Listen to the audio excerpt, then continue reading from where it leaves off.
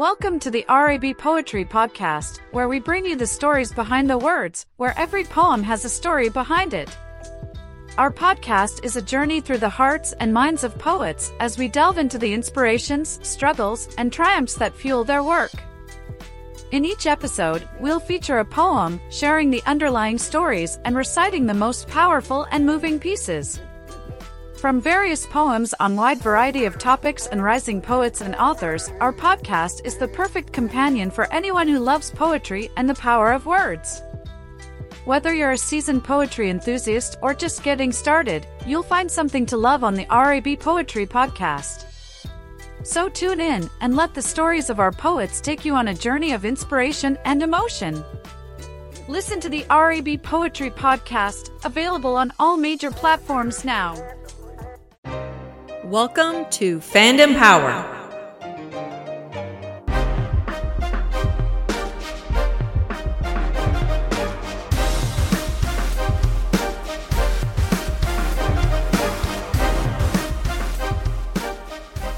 What is up, my people? Hello, folks. Hey, everybody. It's Wes and Andy. Welcome to your Sunday. Oh, my God. I was about to say Sunday night. Not yet. Soon, but not yet. That's so not true. It's not Sunday night. It's Saturday night. Special Saturday night episode. Yeah, it is a special Saturday night episode because, and I was thinking about this. Sorry, I was thinking about this earlier. We did our Revelation trailer breakdown recently, and now having sat through all of this and having done all of this, I'm actually disappointed that we didn't do a full dive on part one. Yeah. Well, there's a lot to unpack through both. There certainly is. The prep time alone for part two, conceivably, man, it would have doubled it if we had done both parts. Yep. Which tells me, going forward, when I'm going to review 2+ hours worth of material, start sooner in the week. Well, you've always said that thing about reviewing like a 2.5 hour movie. So God help it if anybody asks us to do that. we'll be slain with the workload to get that done. However, you and I are both longtime Masters fans. Yep. Have been for a long time. For me, going all the way back to the vintage toy line. Childhood toys. That's one of my originals. Me as well. That being said, have you kept up with the brand over the years? I've been in and out of it. Like the New Adventures lost me completely, but then the 2000X was like, okay, I kind of like these designs. And yeah. Then here we are. There's a fond nostalgia for, I think, the Filmation series. Certainly, there's a lot of fan outpouring for that series in light of what has happened on Netflix. Yep. Now, I'm fairly confident that I have a pretty good idea where you sit on the evolution of the brand with the Netflix series, and I think we have a very similar opinion of that. I certainly hold it in very high regard. Yeah. That's not the case, though.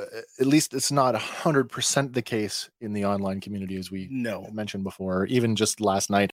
Last night, I came across a couple of review pieces for the show, and the comment sections are a litany of why everything in the world is wrong.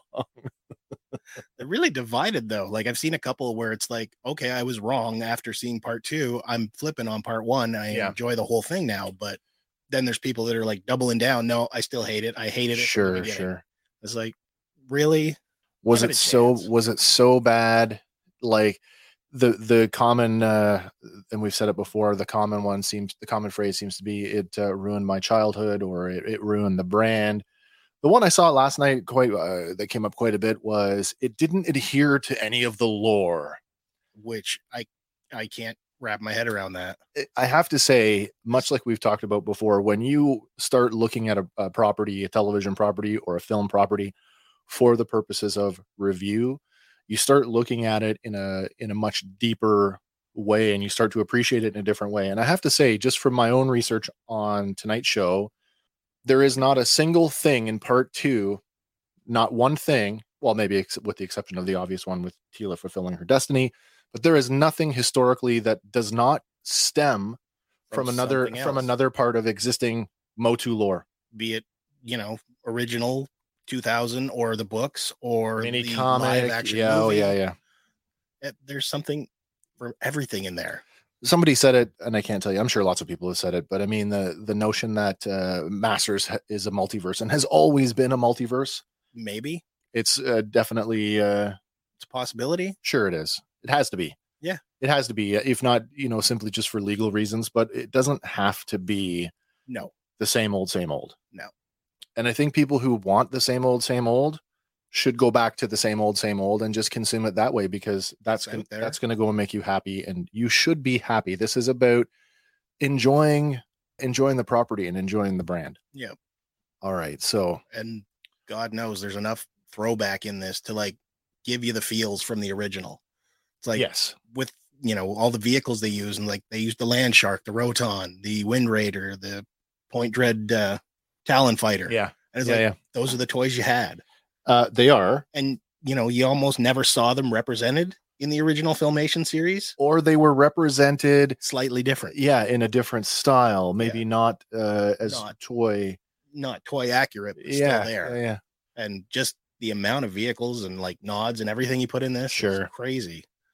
Like even the horse that came with Fisto, Stridor. Oh, Stridor, yeah. He's in there. Yeah, Stridor's in there. And then of course, even through the illusion spell, you get the Night Stalker variant of that as well, which actually I guess it was Night Stalker made to look like Stridor. Yeah.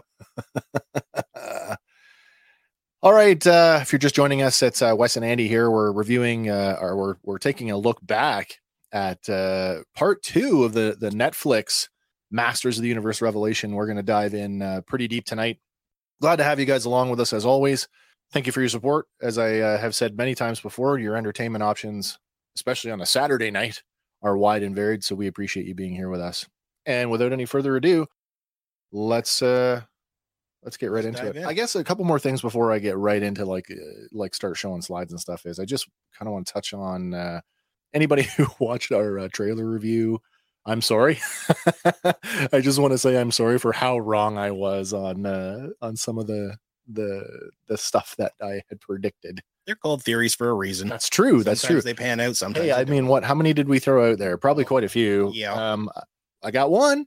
You did? I got one, and I'm happy with that one. So no surprise. This is a full spoiler cast. If you were not wanting to be spoiled, if you have not watched part 2 Masters Universe Revelation, this is your 3-minute warning. This is your 3-minute warning to get out. Come back after you've watched it. Or if you're like me and you really don't care about being spoiled all that much, stick around and you can explore the series in that unique way that we like to do here on our show. We've already talked about sort of the brand itself and how this particular show, how as much as it adheres to previous existing lore, I like the way that they've picked and chosen which elements of what continuity to pull forward into this one. Mm-hmm. Much the same way that we've talked about in our Star Wars review series, how the Filoni-verse is recontextualizing things by picking and choosing the best parts of Legends and bringing it forward.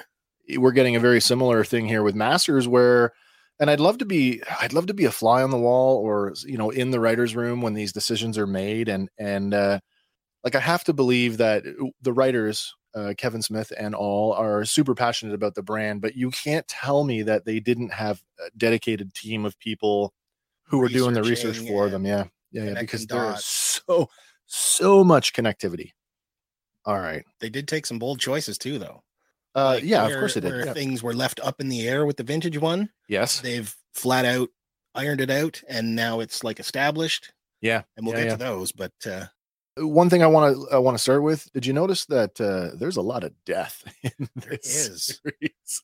The whole thing overall, it's still He-Man, but it's really got that undertone of, they know we were the ones watching the vintage show. Yes. And there's that upped level of, you've got a team of writers and directors, and arguably your voice cast who are either are our age or even younger, who probably have their own sort of fond memories of what the brand means to them. Yeah.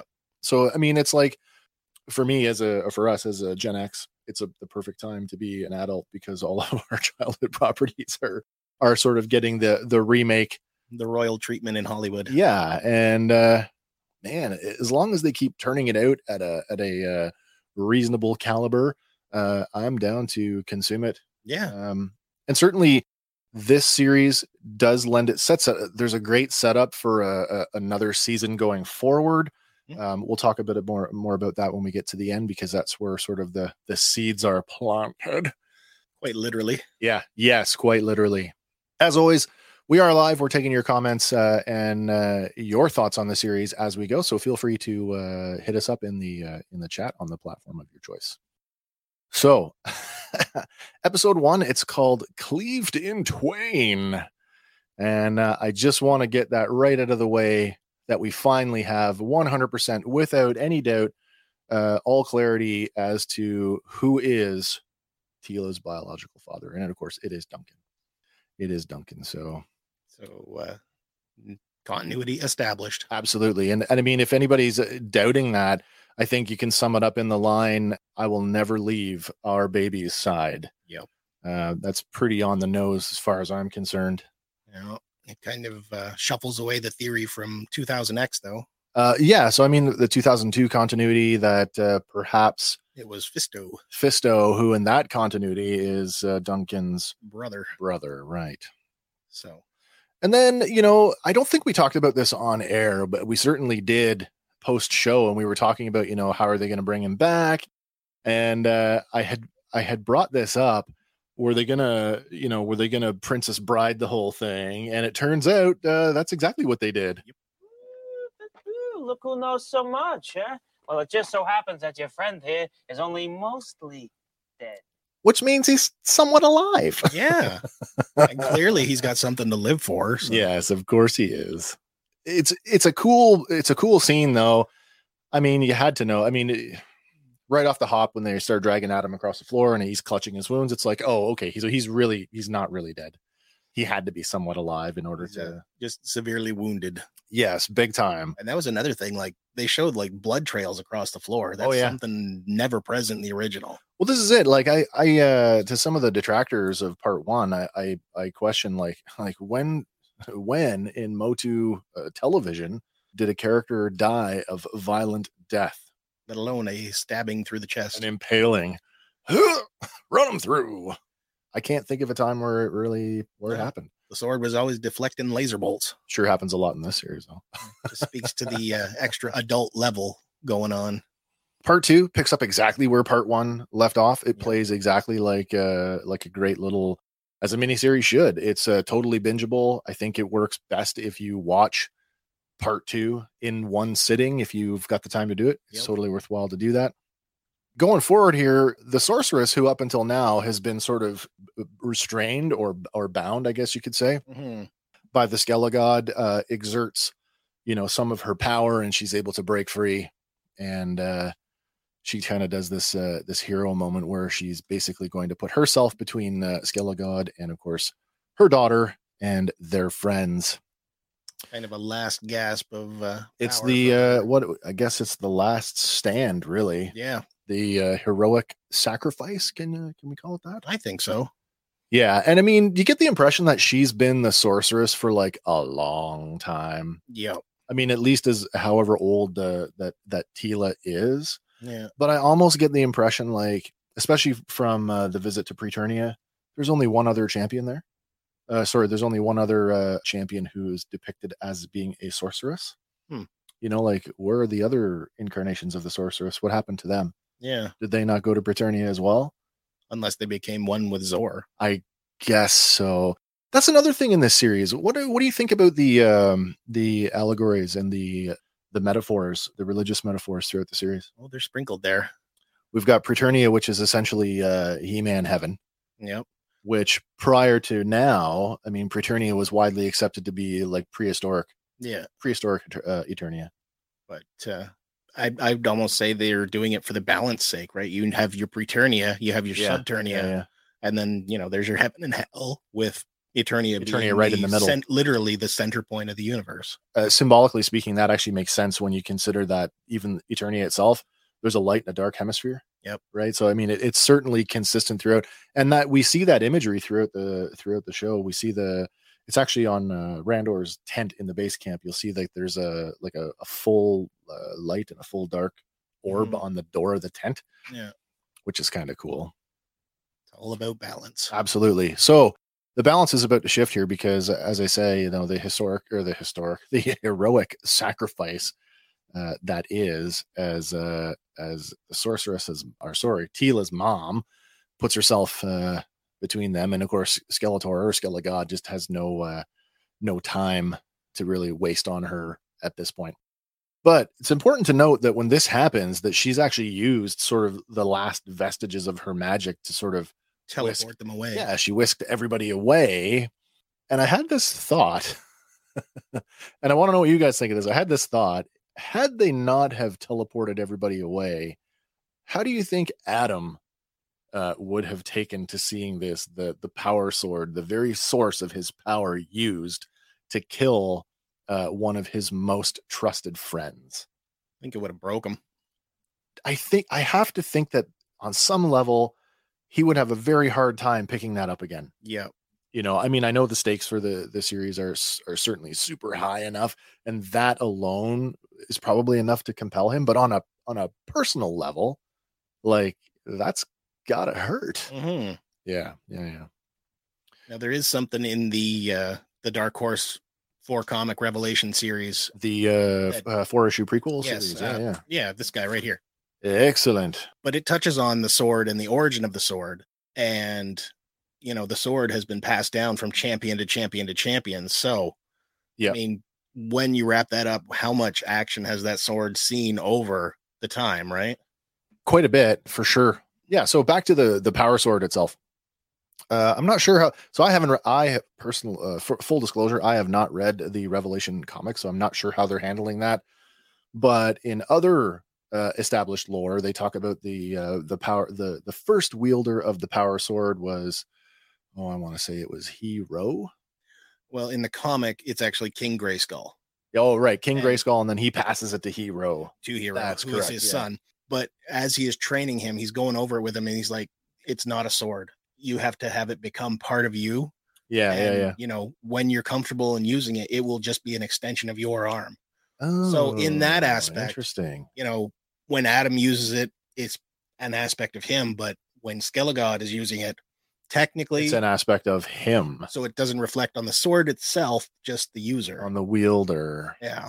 Interesting thought that it amplifies maybe some of the traits of the person who's wielding it to begin with. Yeah. I like that, actually. So we've come to find out that in the fray, as it were, we lose the sorceress, but at the same time, as we all saw in the trailer, we are now presented with a new sorceress, and of course that's Evil Lyn. So, point of note here, though, and this is something that I took away from the series, and you and I had talked about this earlier this week, and I feel like this is the greatest flaw in the storytelling, is that with the sorceress dead and Skeletor in possession of the power sword, that makes him both the keeper of the secrets to Castle Grayskull and the champion at the same time. Yep. Which right now, I mean, this early in the series, it doesn't mean a whole lot, because they fill us with the notion that, Grayskull requires, what does he say? He's a mistress of magic. And the reason for that is, that they have to be there to defend the secrets. Yeah. So the only thing I can come up with is he made her the sorceress so that he could leave and not be bound by the curse. True. Which gets a little bit more convoluted, because later on, when he starts communing with the universe and he starts to understand that the celestial apex is coming, he knows the amount of power that's coming with it. He could have broken the curse. And as I said to you earlier this week, I'm like, why didn't he just wait? I mean, he was literally the instrument of his own undoing. Yeah, but so many times we've seen he's also impatient. And same here. He's his own worst enemy. Yep.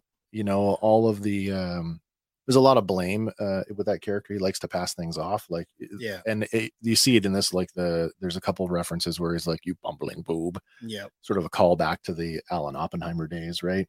But most of that is gone. He's a much more serious character, and but he's still quick to pass the buck. Like it's well, there's another way. Once you consume the comic, there is another way to look at this. sure. Because in issue 3, they kind of dive in on Evil Lynn's origins. Yep.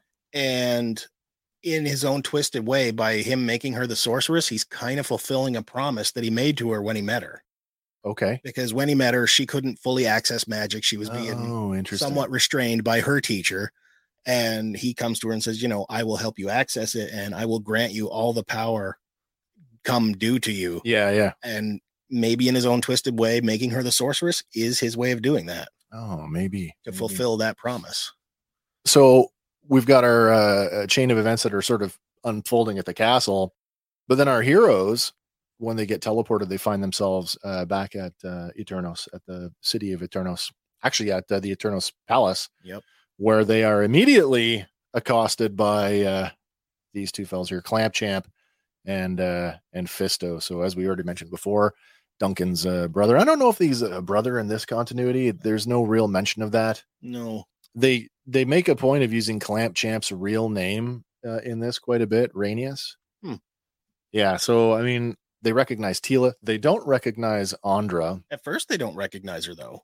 It's Cringer who steps up and Oh, says, that's hey, true. what the hell are you doing? It's Tila. Mind you, when Tila left, She looked a lot different. she had a much more, well, she had her traditional Filmation hairstyle. Yeah. And then got her haircut, Her, I guess, after she left. Yeah. rebellion haircut. Yeah. Her Cara Dune. There you go. That's what I call it, the Cara Dune.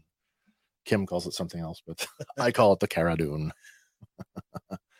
All right. So there's this whole interaction about, you know, is it true? Is Skeletor come back? Because they all witnessed the big cloud over Grayskull, and it's like that's when they took the cue to start evacuating the king and the palace. People.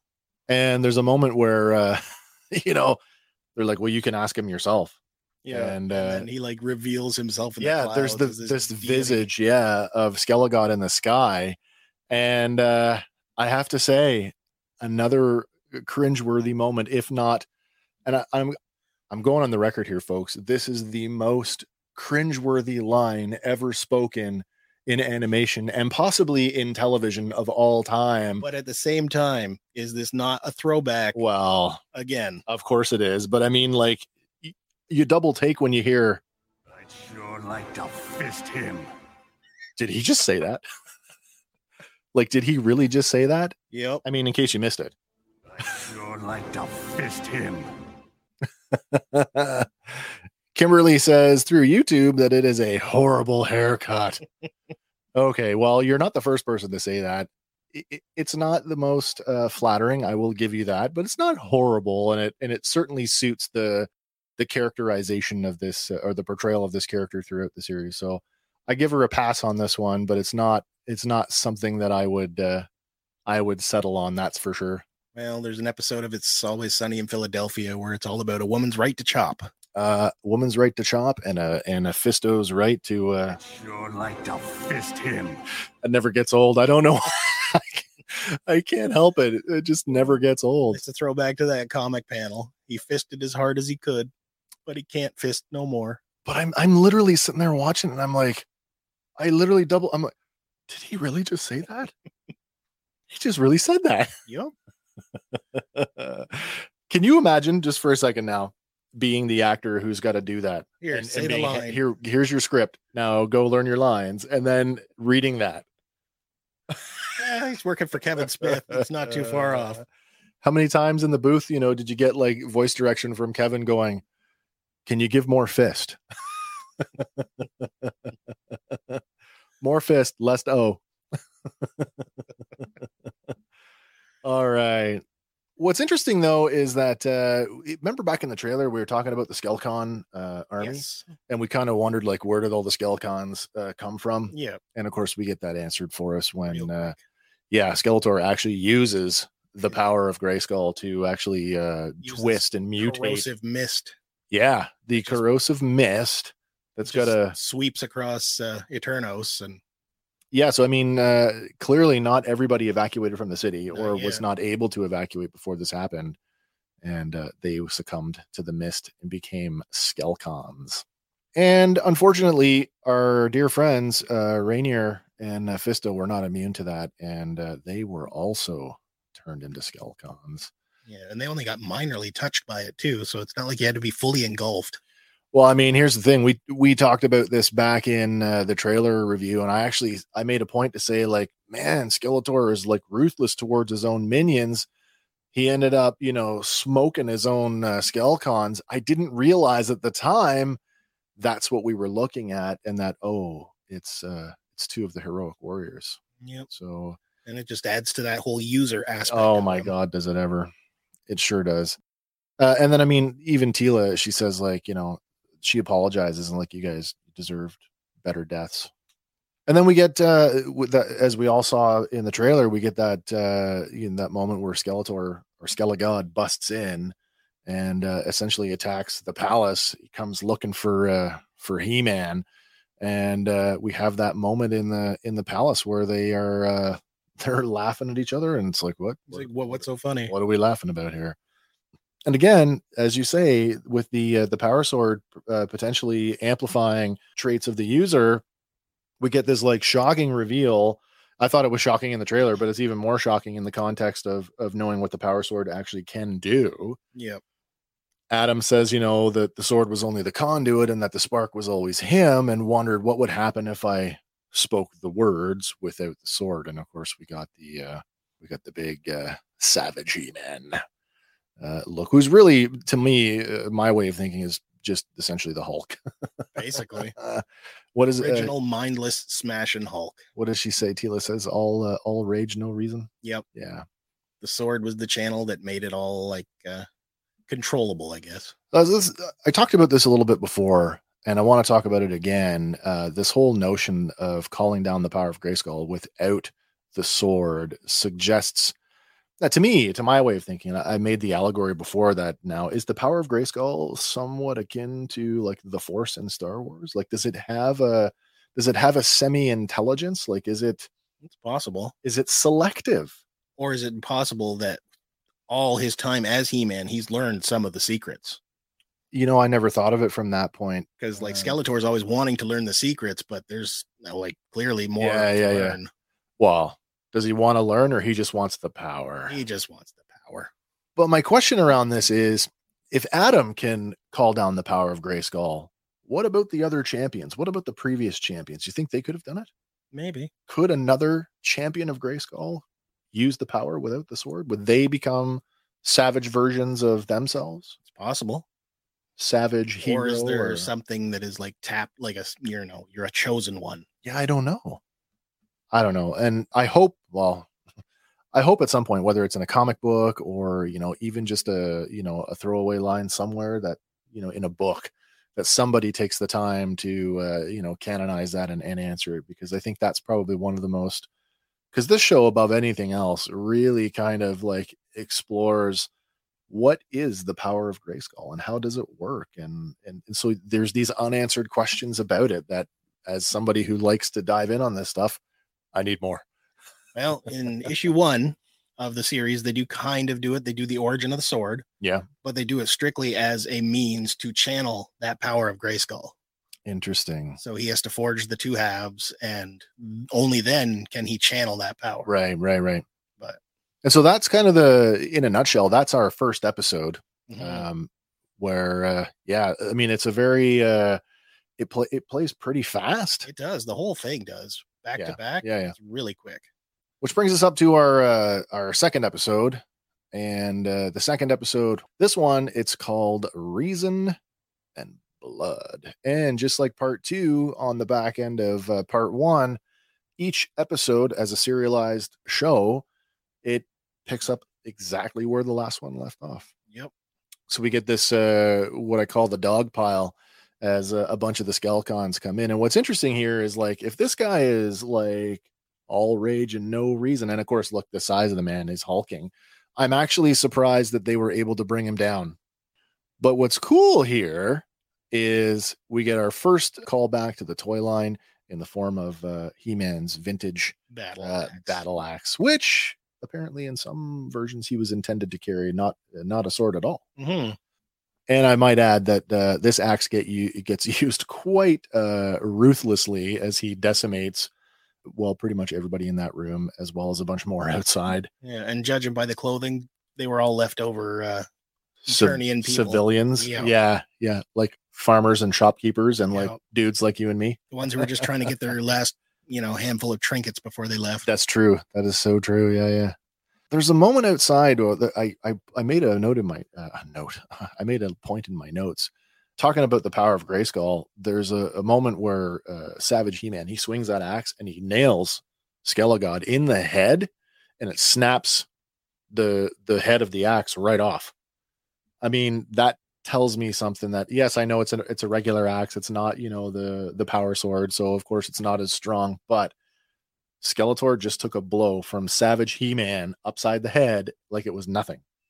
So that's pretty cool. Yeah. We get this like cool looking villain outside. Skeletor basically summons these rock monsters, and I could not for the life of me, the 4-eye thing, I got kind of lost on these because I don't know. I'm not 100% sure on the origins of these guys. If anybody out there knows exactly what these things are, shoot us a line in the comments and fill us in. But these 4-eyed rock monsters, which they could be a callback to the classic Filmation children's book, the Rock Warriors, or possibly, what are they called? The Rockmen from the Rockmen who lived under Eternia. Yeah, the Rockmen from the classic Filmation TV show. Yeah. I know I think there's more of a visual similarity between the book and the Filmation episode than there is to the Revelation episode. Like, these guys look like, I don't know, they just look like something else. Yeah. And I don't know. I was trying to find like an action figure shot because I thought, is there a character that there is a rock guy? Yeah, there's Rock-On and Stone-Dar, isn't there? There is Rock-On and Stone-Dar. There's also Krita, the lady. Is it Krita? I can't remember if that's her name. The lady rock warrior, but they're like comets from space. Yeah. But there's a Horde character who's a rock guy who proportionately is closer to these guys, but I don't think that these guys are that species. So, like I said, if anybody knows what these guys are, let us know. All right. So then afterwards, once Savage He-Man basically cleans up the rock dudes and barrels off into the wilderness, we get Skeletor returning back to Castle Grayskull, and he's not happy. No. He has no idea what's happened, and basically takes a shot at Lynn and telling her, like, hey, I made you the Sorceress of Grayskull, and the power flows only through you. Did you give it to him? And of course, she's quite shocked at that. And she's like, no, I couldn't. I wouldn't. And he's like, well, you better be telling me the truth. The idea that I made you the Sorceress of Grayskull. You better find out what's going on. And I mean, of course, that plays into the relationship that they have throughout the series, and really the relationship that they've had pretty much for all time. Yeah. That certainly hasn't really changed a whole lot between series. I mean, in the 2002 series, I mean, there was a little more implicit that they may have at one time had a romantic relationship. Yeah. And I mean, in Filmation, she was clearly the strongest willed of the evil warriors. Yeah. Nobody else had their game together as much as she did. So, I mean, arguably they had more of a relationship there as well. But this series is going to take it in a different, a more adult direction. She does actually refer to him as my love. Yeah, she does that a few times in the book as well. Interesting. And when he does come to her, he comes to her with a promise of, a better tomorrow. He promises that to her. He does. He's like, come with me and I will help you unlock all your powers and we will. Oh, right. So that must be in that we get a condensed version of that. We really do. Yeah. With him in his Horde apprentice gear. Yes. Which we're going to take a look at here shortly. Yeah. So leaving Lynn to her own devices, Skelegod starts, is he basically starts down his addiction. Pretty much, yeah. I mean, I've never had a drug issue, but I have to imagine that it might be something like this, where he starts like communing with the universe through the power of Grayskull. Yeah, he just steps right in the stream and drinks it in. Yeah, yeah. It's almost like, almost in a Johnny Mnemonic Tron kind of way, like being part of the thing that you're trying to control, and yeah, in this Matrix kind of way. But yeah, he dives into the stream, and of course, we're going to find out sort of what that leads him to. As I said before, given the information that he uncovers, I don't know why he didn't just wait. He could have just waited and had it all, but even in the comics, he really should have waited, because at like the final part of part 4, yeah, he's got a hint of what's coming, right? Thanks to the Orlax, and patience really would have done him well. The Orlax, that's going to come up quite a bit here, because there's a big hole there with the Orlax. There is a lot filled in through the comic. Yeah. Meanwhile, we get our heroes, including Adam, Savage He-Man, Teela, and Andra have teleported away, just like the sorceress used her teleportation to send them to Eternos. Teela uses a spark of her power, her emerging power, by the way. Yep. And lands in the Mystic Mountains. That's cool. We've been to the Mystic Mountains before. It's certainly it's a common name throughout Motu lore. It's been referenced across pretty much all of the iterations of it. But this is probably the best look we ever get at it. Yeah. Has that Avatar Pandora quality, with the levitating rocks and the blue in the trees. Yeah. All right. So, according to the He-Man Bible, the Mystic Mountains are actually the home to manticores, just like we see here. Also giants, as well as the avians and the andrenids, who we're going to see later on at the end of the series. But before we get there, do we want to dive in on what Savage He-Man does to this poor... We can. I debated whether or not to include an image of that, because it's pretty... it's savage. It's pretty grim. We get this shot of Adam, Savage He-Man, rolling out of the woods, and his hands, the proverbial, your hands are covered in blood. It's literally dripping blood. As Cringer leans into the river to take a drink, the blood starts rolling down the river, and they look up, and then there's the mutilated remains of what's left of this manticore. Yeah. So I mean, whatever is going on inside Adam's mind, it's very much unbridled, savage, and instinctual. Yeah, and then, but contrast that later on when, he finally relinquishes the power, and, there's the negotiation about, and you can call down the power without the sword. I watched you do it. You get the sense that Adam remembers. Oh, yeah. He knows what he did. And he's like, I'm not doing that again. As he said, like, I nearly, I almost killed the king. So he has to have known that he killed that creature. Yeah. Barehanded at that, plus all those kind of people. Like Bruce Banner, taking the back seat and watching while the Hulk does his thing. Oh, absolutely. All right. So while they're rocking around the Mystic Mountains trying to calm him down, and what's the Avenger term? They're gonna give him a lullaby. They're trying to give him a lullaby.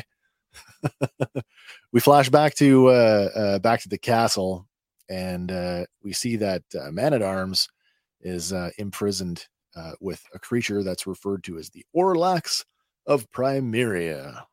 And according to the research that I did, the Orlax is a beast that apparently exists in 2 dimensions at once, simultaneously, having first traveled to Eternia some 500 years before the time of He-Man, and it cannot be killed. Correct. Did you want to get into the Orlax thing that you've got, or should I? I can get into it, because Or do you want to do the toy thing first? Yeah, go for the toy thing first. The toy thing. So this is a cool little callback. Absolutely cool nod. What's interesting is that the playset, the Castle Grayskull playset, was intended to have a dungeon. Yeah. And it never got a dungeon because of tooling costs or this and that and whatnot. So it got a sticker. And so the Orlax is a direct homage to the sticker, which you can see here, which it's pretty cool. And then, there's people that have taken to, rendering it with 3D printers. And now even Mattel with the current toy line that they're supporting, the Masters of the Universe Origins line. They just put out through Mattel Creations the Secrets of Grayskull accessory the pack. accessory pack, which is it includes the Orlax limb, the Spirit of Grayskull, and I believe the robot suit. Yes. Yeah, which was a cardboard cutout on the original toy. Yeah. On the Classics Castle, it's just a injection molded piece of plastic, but at least it has some 3D. Yeah, some 3-dimension to it. All right, but going back to the Orlax and how it came to be. The Orlax is a sentient being older than, Eternia and all that. And what happened was he willed himself across time and space to bring a warning to Eternia. Oh. And that's how he first shows up here and appears to King Grayskull. Do we know what the warning is? We do eventually find out what the warning is. Yes. But when he touches somebody from Eternia, they're poisoned in the mind. They go like comatose. Oh. So they think he's hostile. But it turns out it's just a side effect of him being in that realm. Interesting. So, of course, King Hiss at the time is battling with King Grayskull. So do I understand it correctly? Because I only read a little bit about the Orlax because I wanted to save it because I wasn't sure. But do I understand it correctly that it communicates by touch? Yes. Okay. Touch and psychically. Oh, okay. But King Hiss, of course, discovers it first and sees that he can control it through the mind. Yeah. And turns it as a weapon against King Grayskull. So wait. Hiss makes an appearance in the prequel. In the prequel comics, yeah. Okay, well, isn't that something then? Yeah. Because I mean, it's no secret that in Masters lore, there are 3 factions of characters essentially, and Snake Men are one of them, and we did not see them. No, at least not overtly, anyway. No, not even a Cobra Khan. No, but in a weird twist in the comic, in just prior to the series taking place, the Orlax appears again. Okay. And touches King Randor, trying to bring him the warning. Oh. Which puts him comatose and sets He-Man on a track to try and find out. So the sorceress sends him back through a portal. Yeah. To investigate its arrival. Oh, okay. And he goes back, finds King Grayskull. Yeah. And because he's got the power sword, cuts one of the tentacles off. Oh, okay. And the Orlax, when it first shows up in the comic book, it sees the power sword and bails because it knows what that sword can do. It recognizes. Yeah. Oh, that's interesting. But it turns out that because it knows what it is, it's just a big time loop because it knows what it is because He-Man went back with the sorceress. Time paradox. And it totally is, because when he leaves, he says, we're dealing with the Orlax in our time. And Hero, he's like, the Orlax? He's like, oh, I guess we know how it got its name now. And that's cool. But anyway, he takes it back to normal times, and the sorceress is able to, imprison it, and it regenerates itself into the full Orlax. Oh. And she communes with it. But at the same time, Skeletor, with the help of Evil Lyn, is trying to commune with it as well and unlock these secrets. And they get further faster. Sorry, the evil warriors get fast. Yeah. Go faster. Yeah. And Skeletor keeps getting glimpses of what he needs to know, like the coming Apex. And eventually they figure out, it's trying to warn us, it's trying to help us. But in touching them, it does render them comatose. Yeah. So Teela, unwittingly, because she gets really upset again, something's going on here. What are you guys not telling me? Oh, okay. And the power of Grayskull works through her and frees King Randor. Interesting. And then in a weird twist, they, do the old mind flash on her and she forgets. Oh, yeah. And the Superman kiss. Yeah. And, Orko's like, do we have to? And they're like, you ask this every time. You gonna flashy thing me? Yeah. Implying that they flashy thing her a lot. Oh. But in the end, we find the Orlax was trying to deliver a message, a warning that the end of the universe is coming. And lo and behold, in a weird little silhouette, they show it in the eye of the Orlax. They show you who's going to cause it. The Celestial Apex? The end of the universe. Yeah. They actually show Lyn? They don't show who it is. Oh, but you get the silhouette of Lyn. Okay, so but now that we've seen that, now that you've seen it, it makes a whole lot you can more totally sense. connect. Oh, that's really cool. Yeah. All right, you're gonna lend me those comics, right? Yeah. Right on. yeah, you need to consume these. There's that like, line. You don't need to consume them to fully enjoy it, but it does add a whole. No, but layer. I mean, you want the full experience, and I mean, to me, it's adjunctive. So why wouldn't I? And there's another part on the origins of Skeletor, which like sets his origin in stone. That's cool. Because I don't want to say it's a throwaway line, but there's the line of like, well, you know, it can't be killed. That's why you imprisoned it down here. Yeah. So, God, it's been sitting there for a while. Yeah. Right. Because like King Grayskull finds out, you know, you can't kill it with a normal sword. No. It exists in two planes at once. Right. So that's basically what started the whole need for the power sword in the first place. He makes a deal with Scareglow to get some ore from Subeternia. Yeah. Makes the dark half of the power sword to go with his light half. Oh, yeah. Forges them together and is able to. Oh, that's, yeah. Okay. So the power sword comes about because they think the Orlax is evil. So we get this, now that we're all up to speed on the Orlax, there's still a couple questions I have about that, but I'll bring them up later as they sort of happen, because there's that, I'm still not 100% on that communication thing, because I know that it's implied, I think, you know, later on through this, we're about to sort of talk about the interrogation here when Skeletor shows up. He actually limbs the Orlax in some form of magical energy. Yeah. Presumably that hurts it. Yeah. And I guess, you know, at this point with Skeletor wielding the power of Grayskull and being the Skeletor god. And really that sword is the only thing. Well, yeah. I mean, he does have the power to hurt it, I guess. Yeah. So this is, at this point, I mean, he's basically wanting to know everything about Prince Adam's manipulation of the power. And Duncan doesn't take very well to that. And he's like, the fact that you refer to it as a manipulation, you know, says that you have no idea what you're talking about. Yeah. But more specifically, he wants to know how many times did he call it without the sword? And Duncan kind of like, at the idea that he was able to do that. So the conversation here, it's pretty cool because they kind of gently, you know, massage the notion of like Adam, you know how Adam was portrayed in the Filmation show, like how he was kind of like, he was the Clark Kent of the show, like kind of running away and cowardly. And bumbling. And it's like all those years and you knew, and like, why did you follow him? And Duncan basically schools him. And he's like, you know what? We chose to follow him because he only ever called on the power when someone else needed it. He gave it away. And that's what made him a hero. So I like the fact that they really because really, how do you have over 80 episodes of that show where Adam is like, because you can only run to the bushes so many times, right? And so how do you write yourself away from that so that in a credible way that makes the viewer, you know, the person who's grown up with that show, invest in the character now and go, okay, yeah, I can buy into that, yeah, because he gave it away. So that's pretty cool. There's another part to that scene too, where Duncan is dodging and weaving against the Orlax. Oh, that's right. And he's like, 30 hours of this. Come on. Don't you ever sleep? Yeah.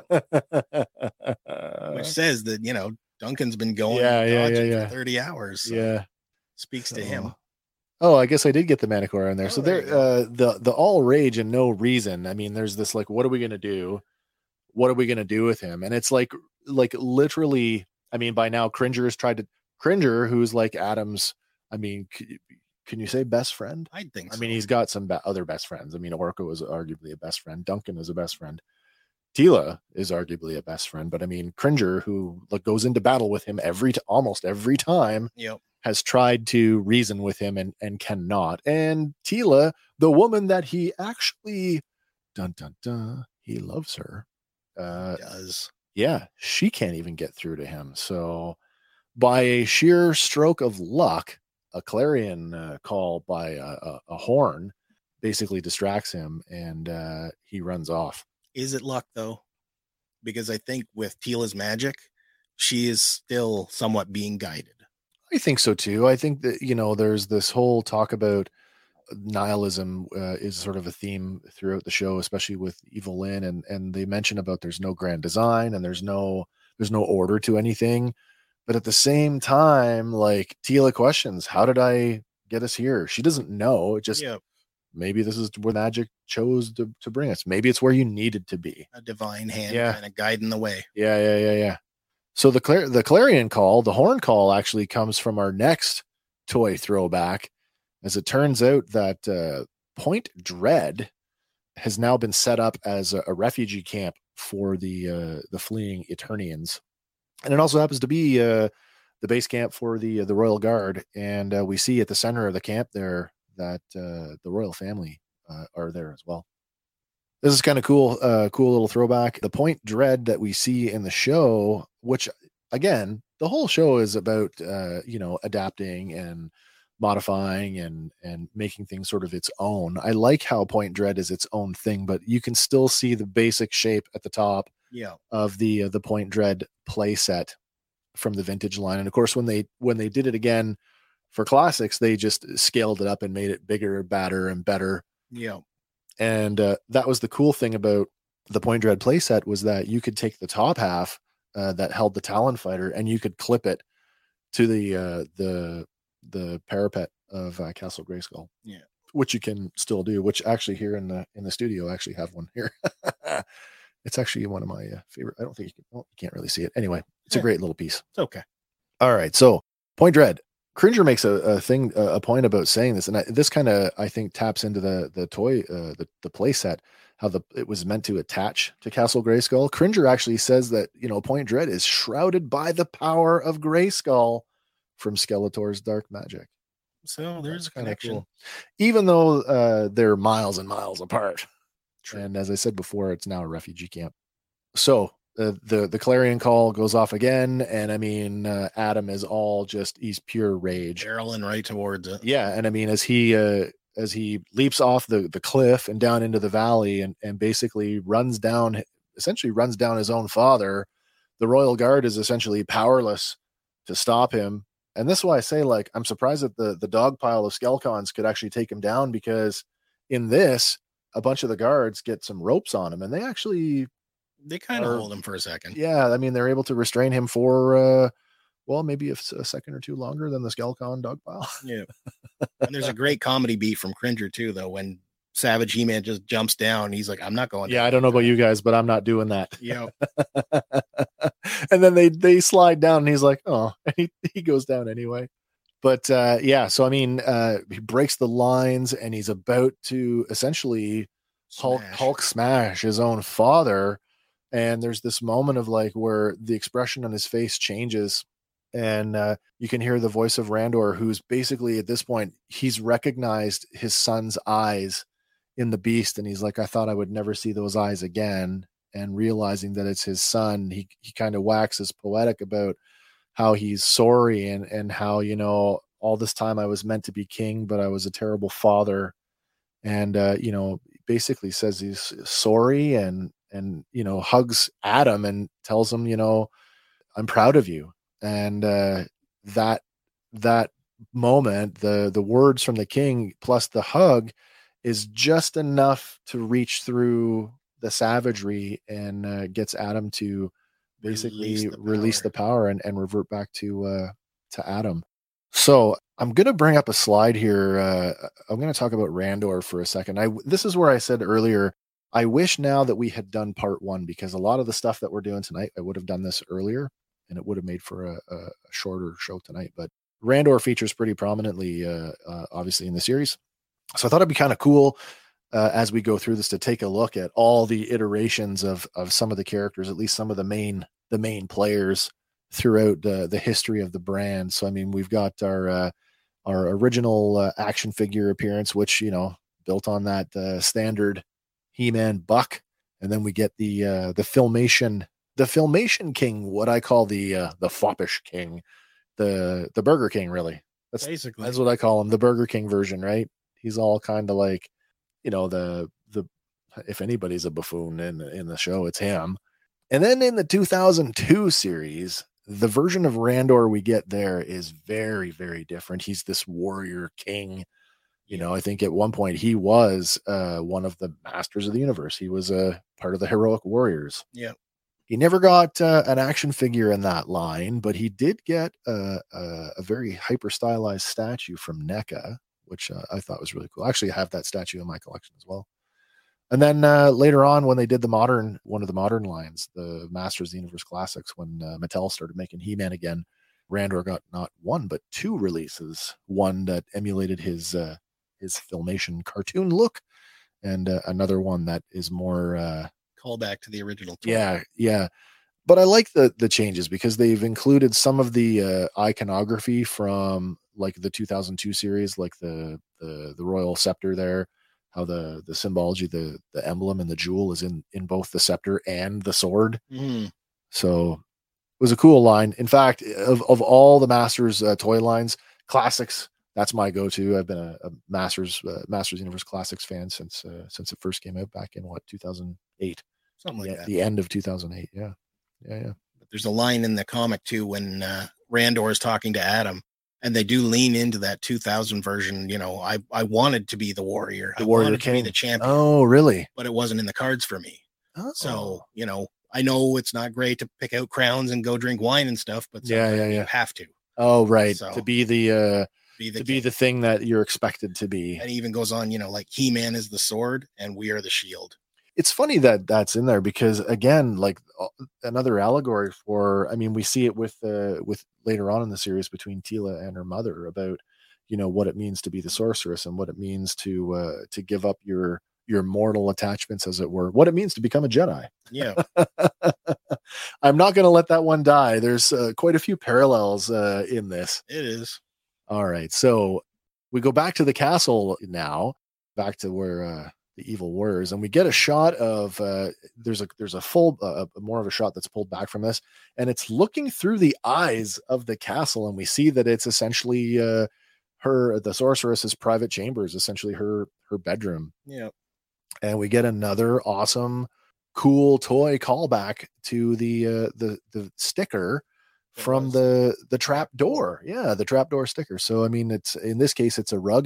Makes you wonder, is there a trap door underneath that rug? It's possible. Yeah, I bet you there is. You know, somebody comes in her bedroom she doesn't want and off with you. Yeah. So, I mean, and in this scene, she gets visited by Beastman. And Beastman, my God, I love the characterization of Beastman in this. You know, it wasn't even until later on today where I was thinking, like, remember how, I know I said it before, the evil warriors, how they were characterized as sort of these, like, real simpleton, like. Yeah, there's nothing to them. Like, just okay. Yeah. Like they really had that, didn't have a lot going for them. As Hank said there last week, you know, the hired goons. Yeah. And I mean, this version of Beastman, like, does he not exude like shaman to you? A little bit. Like he's just so much more in tune with like maybe the natural world. Yeah. And there's more going on behind those eyes than he is letting on. Yeah. He's way more insightful in terms of like, you know, he may not say a whole lot on this, but you can tell that he's seeing it. Yeah, he's seeing it, he's paying attention. And now he's sort of planting the seed, you know, of like, maybe it's time for you. And he says it to her a couple different ways over different times in the series, but it's like, maybe you should just be your own person. And the first time he says it to her, she like, you know, snaps like, what are you talking about? You don't know nothing. Well, in this one, he actually says, maybe it's time for you to lead. And she's like, we're both going to forget that you just said that. Otherwise I'm going to turn you into a, I think she said, turn him into a dog. Maybe. Foreshadowing. Yep. Yeah. She says to him, I don't know where he's leading us. Yeah. And that's when he says that you should probably take over as leader. What's going on here next? We're going to get down to, where are we going now? Magic mirror. We are going down. Oh yes. The magic mirror. Did I miss something there? Oh no, I did not. Okay. So after Beastman leaves the room, Lynn turns back to the magic mirror that's in the room. You saw her leaning on it. Yeah. And she commands it to show her every instance of Adam releasing the power of Grayskull. And she adds the words, willingly or not. And already you can tell, like when I say that he's planted the seed, like something is up there. She's got more going on. She needs to know as well. Yeah, because I mean, you know, it could play to her advantage if she does make a move. Yep. And why wouldn't you want to have that knowledge, right? I mean, how many times in the classic series did they mess up? And by they, I mean the evil warriors, and evil Lynn stepped in and basically said, okay, he's not here, I'm in charge. True. At least once. Yep. Yeah. All right. So the magic mirror, this, you can tell just from the spell effect on the glass. It's a direct lift right out of the Filmation series. Yep. And somebody on Etsy even went ahead and made this custom one as well that you could order that will scale with your classics Castle Grayskull. Oh, that's cool. When I was doing the research piece for this, I'd actually seen there was a couple different ones that had a different, some of them were stickers and some, but that is a pretty cool looking. Like a 3D modeled. See, now stand-up mirror. I don't have my castle set up as a playset as much as it's a display piece. So if I bought that, it's more for you to know what's in there. That's true. I would know it's there. Then there's also the callback to the books as well. The magic mirrors. Yeah. So not a direct link to it, but still magic mirrors. Right. And that kind of closes out so that's the second episode as it closes out with her sort of she's now sort of taking it upon herself to kind of figure out what's going. I know partly because Skeletor's ordered her to, but partly because she needs to know too. She absolutely does. Yeah. All right. And that brings us up to episode 3. Episode 3, it's called The Gutter Rat. And this one's cool. This one's cool because we're going to go pretty deep on Lynn's origins, which may or may not jive with some of the origins that you're already familiar with. All right. So we're going to go back to, where are we going here? Base camp. We're going to go back to the base camp back at Point Dread, where now reverted to Prince Adam. Randor thanks Teela for bringing him back and, basically apologizes to her and validates, everything that she, remember back in season 1, episode 1, I've been lied to, all this, the people who are closest to me, you've lied to me for so long. Yep. I'm turning my back on, I don't need you or any of you. And he basically says, you had every right to. Yep. There was a lot of things that were kept from you, a lot of truths that were held from you. And he's like, and held from me too. So, I mean, in that sense, I think there's a bit of a kindred spirit in that sense. Yeah. Randor actually makes a point too, because it's like Cringer comes forward and Adam makes a point to say it was Cringer that actually saved us back at the castle. And Randor, now knowing that Adam is He-Man, automatically recognizes Cringer as that giant, the mighty Battle Cat, and actually so calls him Noble, and thank you, Noble Battle Cat. And of course, Cringer's like, oh yeah, my king. So that's pretty cool. Yeah. But it's not a family reunion without Mom, and Mom comes rolling up here on now. You can call it a sky sled or you can call it a jet sled because it's been called both for copyright reasons. But essentially, back in the now here we go back to the vintage toy line. Probably one of my favorite vehicles of all time, the Battle Ram, which separated into obviously 2 parts. The ram section with the shooting missile, and then the front sled section, which detached. Yeah, which detaches and flies. And so you've got a couple different versions here. You've got the vintage toy and you've got the classics toy. And what's funny in classics, they called it the jet sled, and they released it by itself before there was ever a Battle Ram. But what they did end up doing later on in the line, when they got around to doing the Battle Ram, is they gave it the sled a different head. So you can actually see there's the snake head on the one that Duncan is riding, and then on the vintage one, it's more of like the griffin head. And the reason for that is back in the Filmation series, both the good guys and the bad guys rode them. Each faction had their own head. So it's kind of a good guy, bad guy thing. So if you bought both toys in classics, you got both. You got, you could switch it up. You could have your good guys riding it, or you can have your bad guys riding it. What I think is cool about this though, is like judging by the animation model for the jet sled there, or the sky sled, it is very much, to my way of thinking, is they must have used I think they used the modern toy as their, to scan for their wireframe model to make that, because it looks very much like the classics, right down to the rocket engine hanging out the back, which the vintage toy does not have. Landing there in front of the royal tent, there's that thing I was talking about too, there that on the door to the tent is that the light hemisphere and the dark, and the dark hemisphere, that Eternia is both shrouded in the light and shrouded in the dark.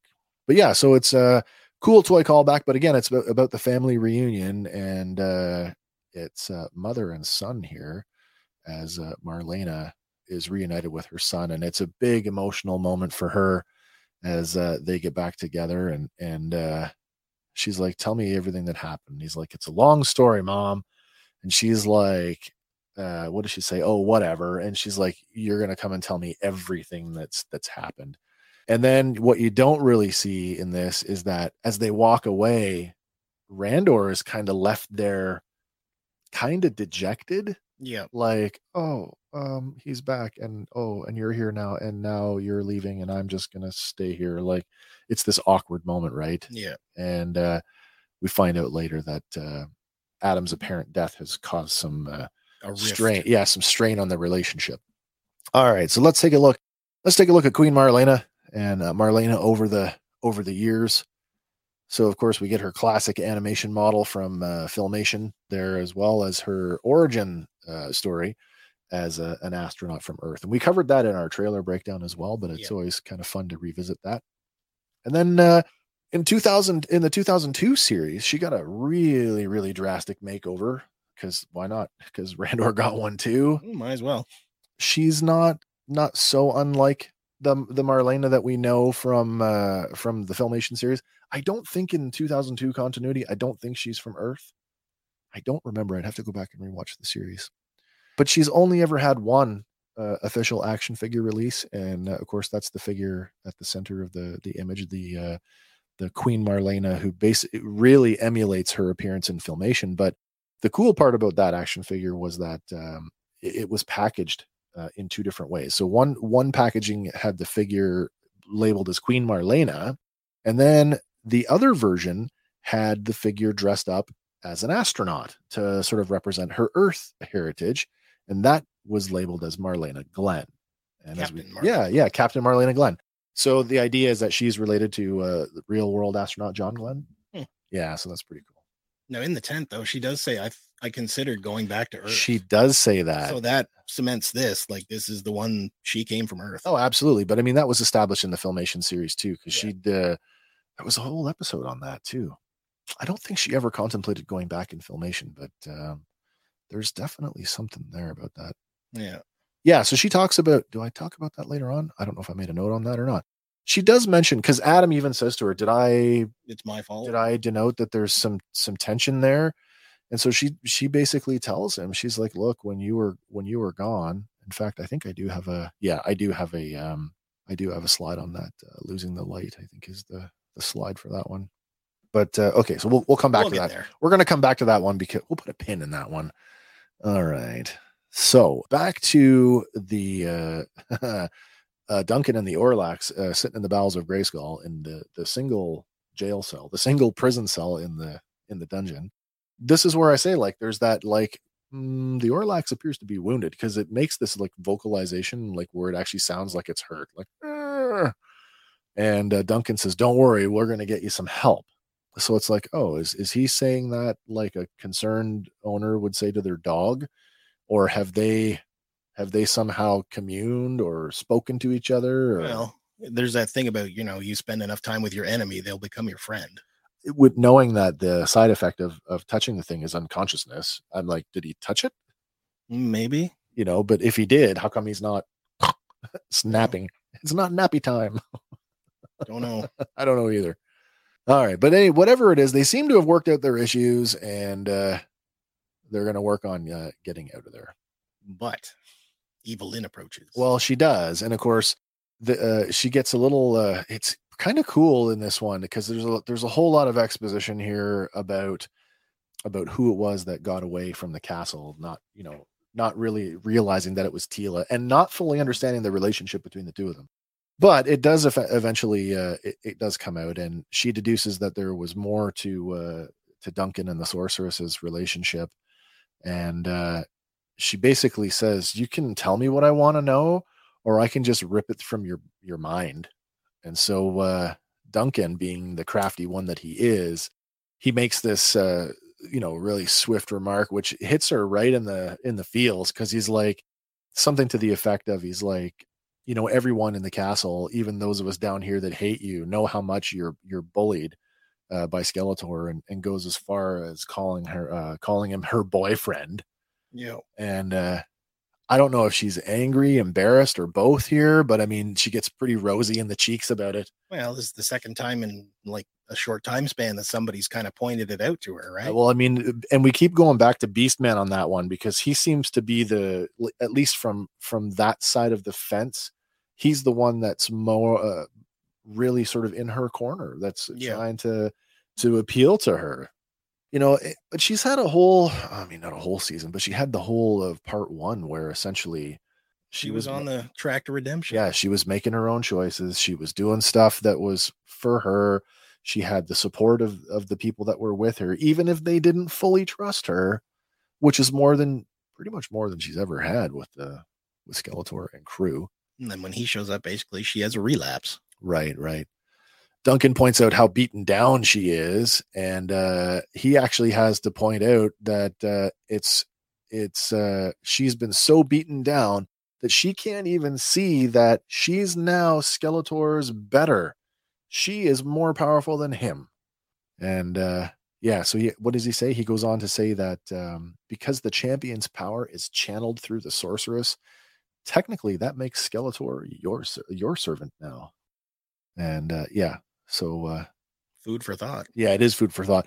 One of the things, and this is not just our show and not just the show that we're reviewing, but it's kind of TV and movies in general, is that this one has a lot of things going on, and you're flipping back and forth between locations. So some things may seem a little disjointed, but we're going back to the base camp. Yeah. We go back to the base camp and we're treated to another vintage toy call back in the form of the Attack Track. And this is another one that did not make its way over to 2002 and had a very, very different appearance in the Filmation cartoon. But it was a staple of that cartoon. It was like the primary mode of transportation. The vintage toy was a single seater for one, and then the Filmation version is it's like this van. I don't know what else do you call that? A van. The Masters of the Universe Mystery Machine. The Mystery Machine. It's almost like did you watch the original Battlestar Galactica? I did not. It's kind of like there's a vehicle in the original BSG they call it the Land Ram. Reminds me of the Land Ram, except the Land Ram was a tracked vehicle like a tank. But yeah, so there's the Attack Track, as it were, which I don't even think we don't even see it get used. It's just sitting there. Yeah, because it's like the worst. Okay, the Dragon Walker is the worst vehicle ever. Because I mean, you're only ever going to get don't try to cross any big chasms or anything with that thing, otherwise you're falling in, right? Oh come on, that thing walked on its own. Yeah, a toy that was incredible. Did anybody ever think about riding that thing into battle? We're going to take the Dragon Walker and ride that into battle, and we'll get there in 40 days. It's so slow. Oh, all right. With those toy battlefields in the kitchen, she made her cross pretty quick. That's true on a flat surface. I guess, I mean, carpets and stuff. Yep. Yeah. All right. So here's the point where we get back to, so we're outside of Point Dread up in the tower now. And that's the point where Marlena and Adam are now catching up with each other, talking about sort of what's happened, where, when they're catching up, she reveals that while he was gone, that the strain on their relationship, her relationship with Randor, was nearly unbearable. That Randor had actually blamed Marlena for not telling him about Adam's secret, because we know from the Filmation show that she knew. She never did come out and say that she knew, but it was pretty implicit, like that she was in the know. Yeah, and she's like, yeah, I grew to resent, eventually I grew to resent him. And it's like, we just couldn't agree on anything. And she's like, I was going to leave him, possibly even go back to Earth. And then whatever happened at Grayskull happened, and Rainier threw them in the Talon Fighter and told them to get out of the city. And that's, kind of what happened and why she never left, because, hey, all hell's is going to break loose here. So, all right. And then, oh boy, jumping back to the castle. We're going back to the castle. Now, this is where things start to get really, really interesting. And this comes back to what I was saying before about why didn't he just wait? Inside the castle, in the stream, as it were, you've got essentially Skeletor, who's basically communing with the universe again. Only this time he pretty much pulls Lynn in with him, and he shows her, they start at Eternia, like they're looking at Eternia as if they were standing in orbit, and then it pulls back, and there's their solar system, and then it pulls way, way, way back until it's like all of creation is there. Yeah, we pull back almost to the point like in Men in Black where you're not quite out of the marble yet. But Yeah. You're just on the edge of it. He explains to her that there's this thing, that's this event coming that he refers to as the celestial apex, and that it's about to happen for the second time since creation. Creation obviously being the first celestial apex. This actually ties directly back into the Motu lore when they say that Eternia is the center of all magic in the universe. Yep. The celestial apex is the point where all magic everywhere is basically going to flow through Eternia. So when that happens, Skeletor will not only have power over the universe, but he will have enough power to control all of existence. And as he says, existence could use a remodeling. Lynn, meanwhile, as she's witnessing this, she actually starts to wig out a little bit. Like I don't want to say starts hyperventilating, but I mean, Skeletor sees that she's like it's really there's a lot to take in at once. And he tosses her out of the stream and basically says, "Oh, you don't want to stare too much into the void. It'll Otherwise drive you nuts. It becomes addictive," I think is what he says. Yeah. Oh, there's a line here, and this is I thought I could do it justice, but I really can't. But I mean, you want to sort of get inside Lynn's head, and there's a lot more exposition to what she says throughout the show. But I mean, this is pretty much the beat that puts her on the path. Life is nothing but an endless, agonizing freefall into death, devoid of any hope. There's no reason, there's no plan. We are, all of us, utterly alone. It's pretty bleak. Yeah. So, I mean, this is where I say, like, there's the Big Lebowski moment with the nihilists, where she kind of starts going down that path where, like, it's, I can't see an end to it. There's no meaning to anything. So why go on? Well, I might as well just burn it all down around us. Yeah.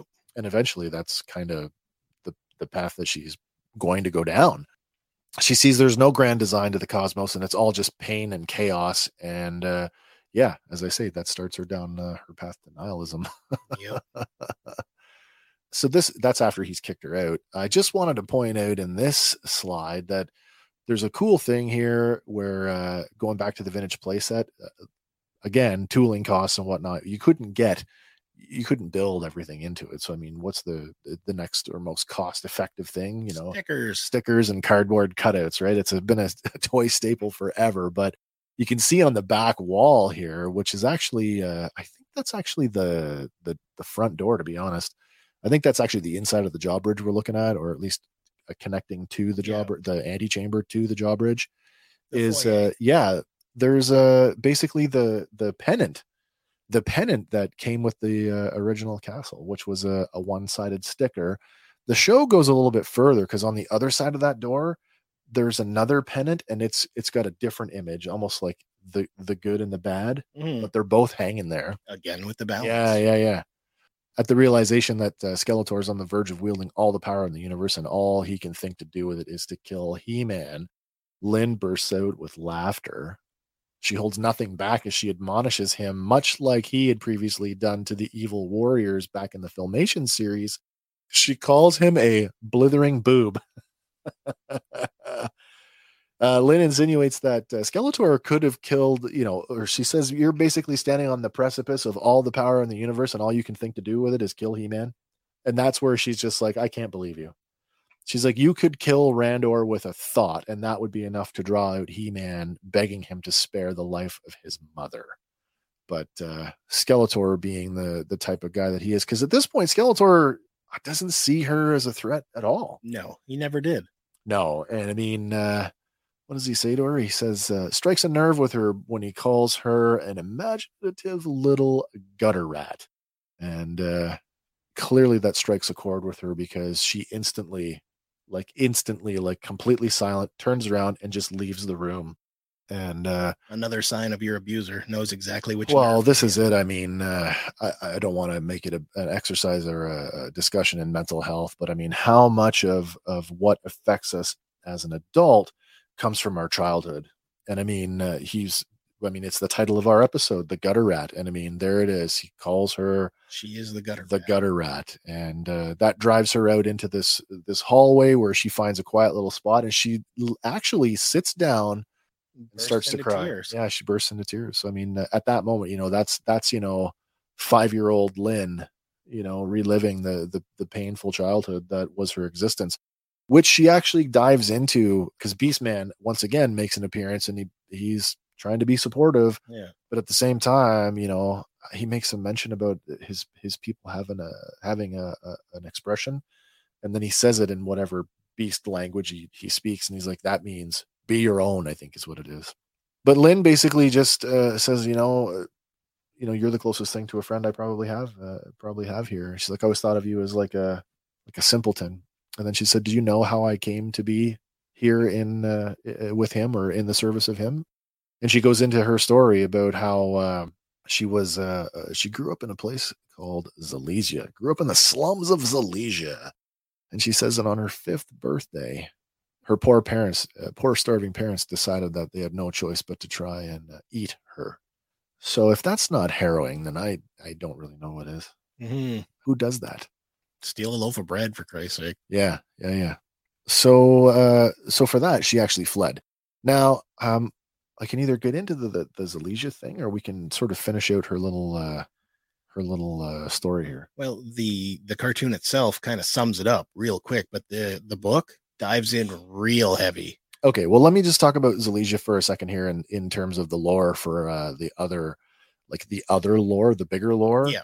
So Zalesia, we've heard this before. Zalesia was the name of the second most prominent city of Eternia in the 2002 series. And it's now basically ruins. It's sitting under a desert, essentially. But Zalesia, the iconography of that city, had a giant ram head at the city gates. What does that tell you? Yeah. So it also was the resting place of 2 major artifacts in Masters lore: the Havoc Staff with the ram's head on it, and then another artifact called the Ram's Stone. And so originally in that continuity, her father... and I did write it down. Oh yeah, her father was a gentleman by the name of Nicholas Power.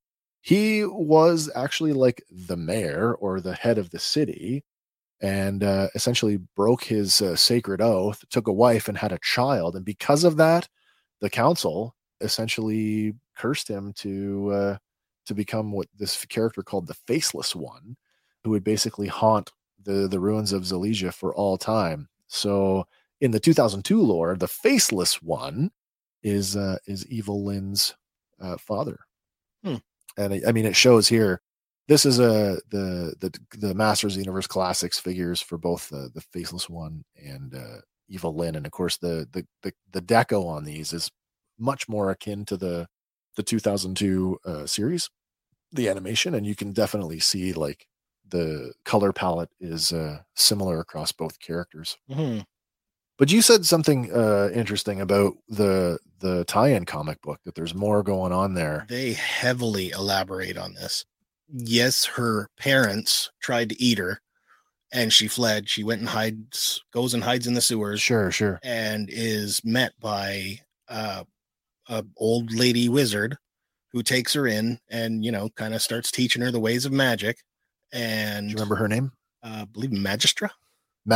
So that when we talk, which is another callback. I wished I had known that earlier, because I would have thrown a slide in there. But so we've seen Magistra appeared in part 1 in the film. She did appear in part 1. Yes, but the character also appeared in the Filmation series, and it turned out it was Evil Lynn in disguise. That's right. Yeah. So technically, this possibly future version of herself goes back to save the younger version of herself. Sure.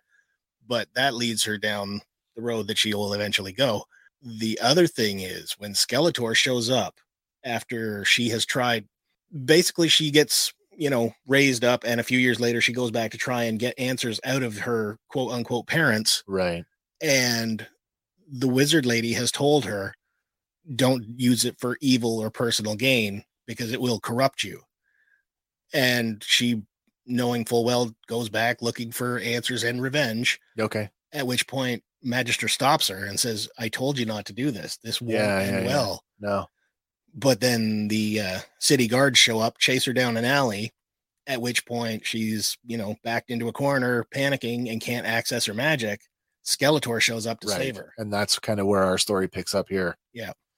But very important, he says, I could always throw you back to the parents that were going to eat you. Oh, that's right. Yeah, yeah. And she defiantly says, no, those were not my parents. They weren't just my parents. bought me like I was livestock. So that sort of leaves us with that, like, maybe there is room for that. Absolutely. Because one of the other things, again, having not reviewed part 1, it's almost an afterthought. I just thought it was just an innocent, like, oh, we see the Faceless One's armor in part 1. And in fact, I think Lynn picks up the Havoc staff, the ram's head is sitting on it. Yep. She picks it up, puts it in her bag. I'm like, oh, that's the Faceless One's armor. Oh, that's cool. I just thought it was a simple callback. And now with the revelation that that's really, those weren't necessarily her real parents, that connection is still up in the air. Like, they really could still be related. Yeah, because if he wasn't supposed to have a child, technically she would have been taken from him. Right. And, sold into slavery. Yeah.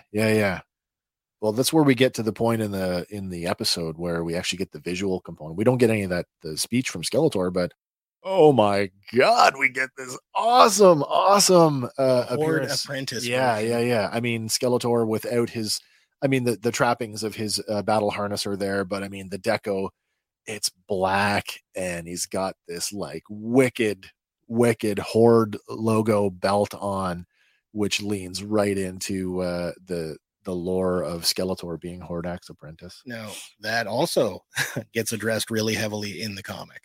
Do we want to dive in on that? We can talk about that a little bit. We're definitely going to talk about it at the end. So, okay, because that's one of the routes that are open to us for a season 2. We'll leave it to the end after we get to that final. Yeah, if it fits better at the end, sure. I think so. The origins of Skeletor. Yeah. So Skeletor, Hordak apprentice. But she says, in the series, it's like, he elevated me out of the slums. He bolstered my magic. You see him hand her her scepter and gave her purpose, I think is what she says. Yeah. But when the story is over, that's where Beastman basically says, be your own, encouraging her to leave, because in his opinion, it's only a matter of time before Skeletor will kill her. And I don't know if that's, will send you down a course of action that will get you killed, or like will literally kill you. Yeah. It could be some of A, some of B. I think based on what's in this comic book, it is definitely a factor. Yeah. Because he is present for when Skeletor tells Lynn this. Beastman is. Yeah. Oh, cool. So he really knows more. He knows more. Interesting. And her laughing is kind of weird because she hears what he has to say. I don't want to jump ahead, but we talked about how much death there is in this series, and we know like we're gonna lose Beastman a little bit later on. But I hope we don't, though. I think there's room for him to return. Yes. Yeah. Well, and they can do it really easily by tying it back to the '87 movie. Sure. All the death in this just seems so final, though, and we're gonna get another one here. Relatively shortly, but yeah. Given that he's, as you say, he's been around and has heard so much. Let's be realistic here. Beastman was wave 1 of the vintage toy line. Yep. He was the very first after King Grayskull was the San Diego Comic-Con exclusive for classics. Beastman was the first character in the follow-up, the first character of the subscription service. Was in I don't know, it wasn't in every episode of the Filmation series, but he's probably privy to more. Oh yes, more of the machinations than most of the evil warriors combined. Yeah. So it really, and given what we saw of him in part 1, how he sort of was the pseudo protector for Duncan and Orko there. Yeah. This is why I say, like, to me in this version, he's more like a shaman, or almost like a ranger, like in the Strider sense. Mm-hmm. You know what I mean? He certainly has setting Beastman up to be a leader of something somewhere is a really cool idea, given like how far has he come? Yeah. Yeah. Recognizing, abuse going on. Yeah. All right. So now we're going to go, we're jumping back to base camp, where we get this scene between Adam and Teela, who are now hanging out inside the Talon Fighter. Teela's just kind of alone with her thoughts, and Adam jumps in, and we get a bit of a throwback to that Filmation kind of the comedy aspect, where Adam's like, the Castle Grayskull, cabby, and make it snappy. He just gives her this like funny line. But really, the whole conversation evolves, and they sort of come to terms with each other with what had happened between them. And ultimately, she forgives him. She forgives him for keeping the secret, saying that she understood it. But then, sternly says, but I'm not going to tell you that it didn't hurt and that your secrets didn't hurt other people. Yeah. And, he says that he's sorry for that. He also says, there's something else I need to tell you, and I probably should have told you long ago. And like, it's that awkward teenage, like, I like you kind of moment. Yeah. But he doesn't even get the words out of across his lips. And she's like, I know, the sorceress is my mom. And he's just kind of like, oh, and he just goes with it. Yep. Unfortunately. But it makes for a better payoff later on when they do finally. It does. When they do finally get to it. All right. Now Flashback. We're going to go back to Grayskull now, because it's going to get real hot and heavy here for a second, because now Lynn has a bit of a plan. She kind of knows what's going on. She's taken sort of, what Duncan has said to her, what Beastman has said to her, and she knows that she's got to get the sword away from Skeletor. And the only way that she can do that is if he lets the power of Grayskull go. And so, like any good, well-written villain, and of course it's perfect that it's Lena Headey playing this role right now, is she basically lures Skeletor to release the power by essentially offering to have sex with him. But at the same time, this is a 100% Kevin Smith moment. Going right back to Mallrats, where they're talking about like Superman having sex with Lois Lane. Yeah. She says, if you were to do that to me right now, you would rip me in half. Yeah, basically you're a god and I would wake up in the afterlife. Yeah, so you got to power down. That's right. Oh, yeah. Again, with the adult aspect.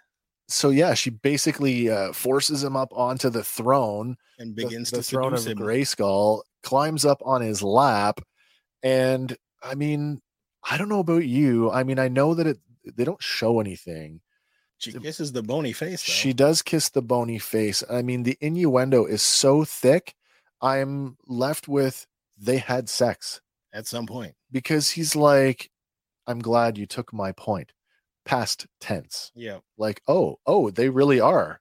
Well, she says that, let's engage in our other favorite pastime. Our other favorite pastime, yeah. So implying that they have before. They've had relations. Okay, so I mean, wow, that's a huge development for the show and for those characters. And it kind of solidifies that whole are they or aren't they relationship.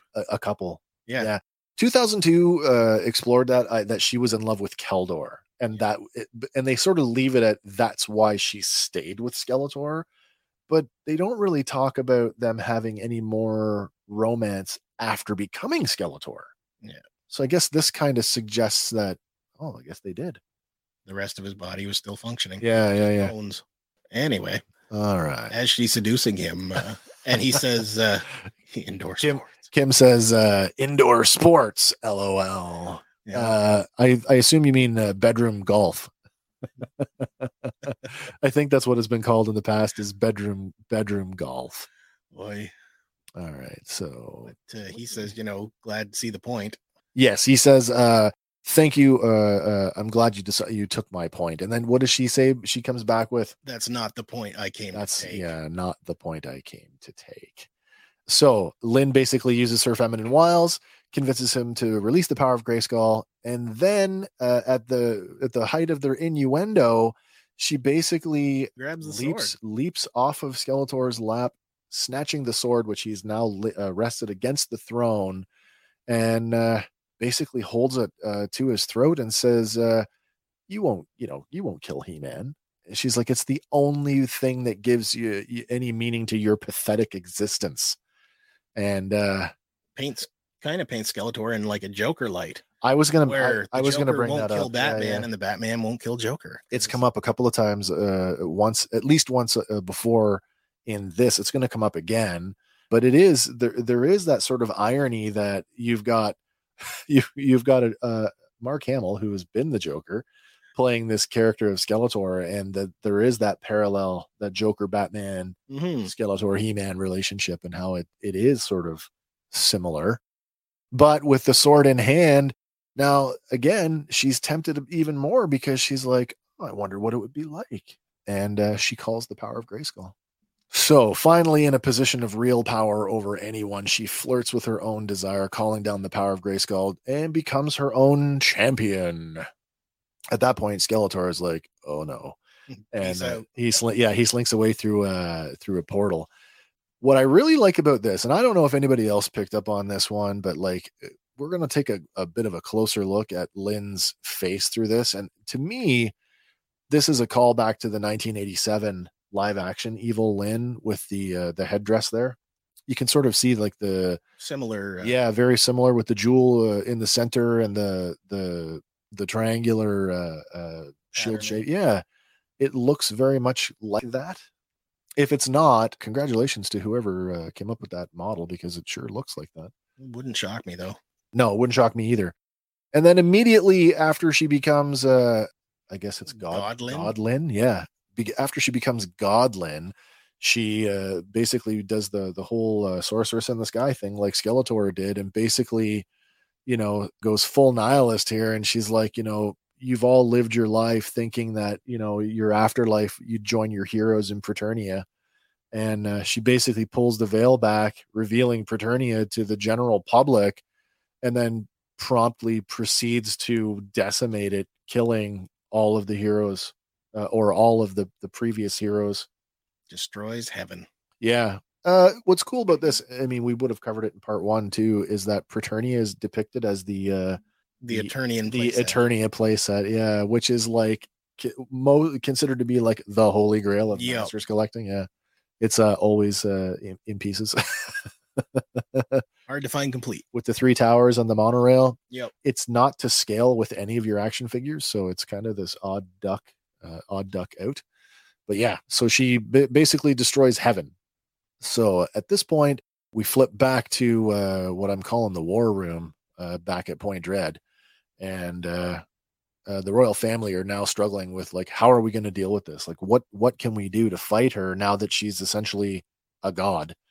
And Teela, in her first real moment of acceptance, even though she's reluctant, says that, the only way to stop a sorceress is with another sorceress. And she basically says, I'm going to have to figure out how to use my power. And Adam even says to her, she's got all this power and you're just starting to learn how to use yours.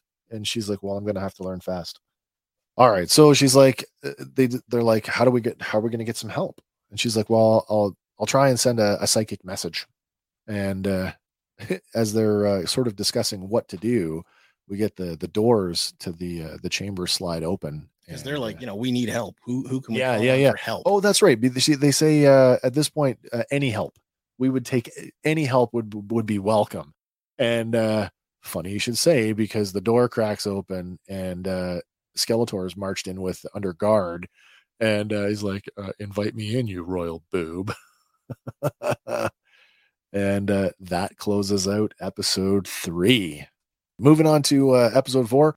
Weird with the naming conventions on these. Like this one, it's called Hope for a Destination. And anybody a fan of Four Non-Blondes might recognize that lyric. Yeah, so we get... And another callback to the Four Non-Blondes He-Man video. I didn't know that they did one. Well, they didn't. Somebody out there did, but they've sampled all the Filmation animation, interesting, and put it to that song. Interesting. It is hilarious. If you have not seen it, go check it out. Okay, so that's a level of depth that I did not get to. So thank you for that.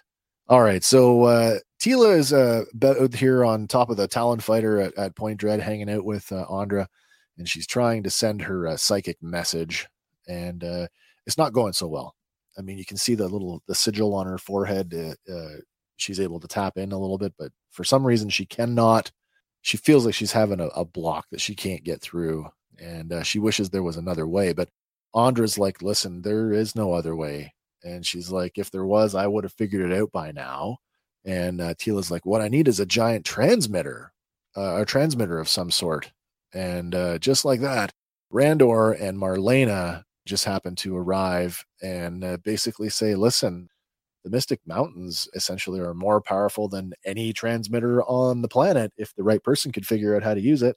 Which again kind of says, that hand of destiny steered them there because to the that's Mystic Mountains, where they needed to be. Yeah, to send the message.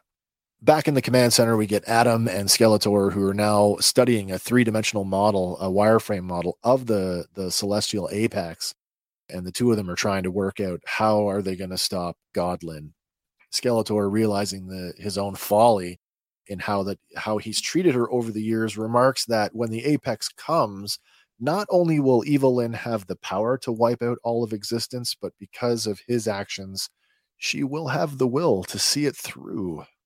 He also posits that there still might be a chance in the sense that because of their relationship, he might be able to get both of them close enough so that Adam can call down the power of Grayskull.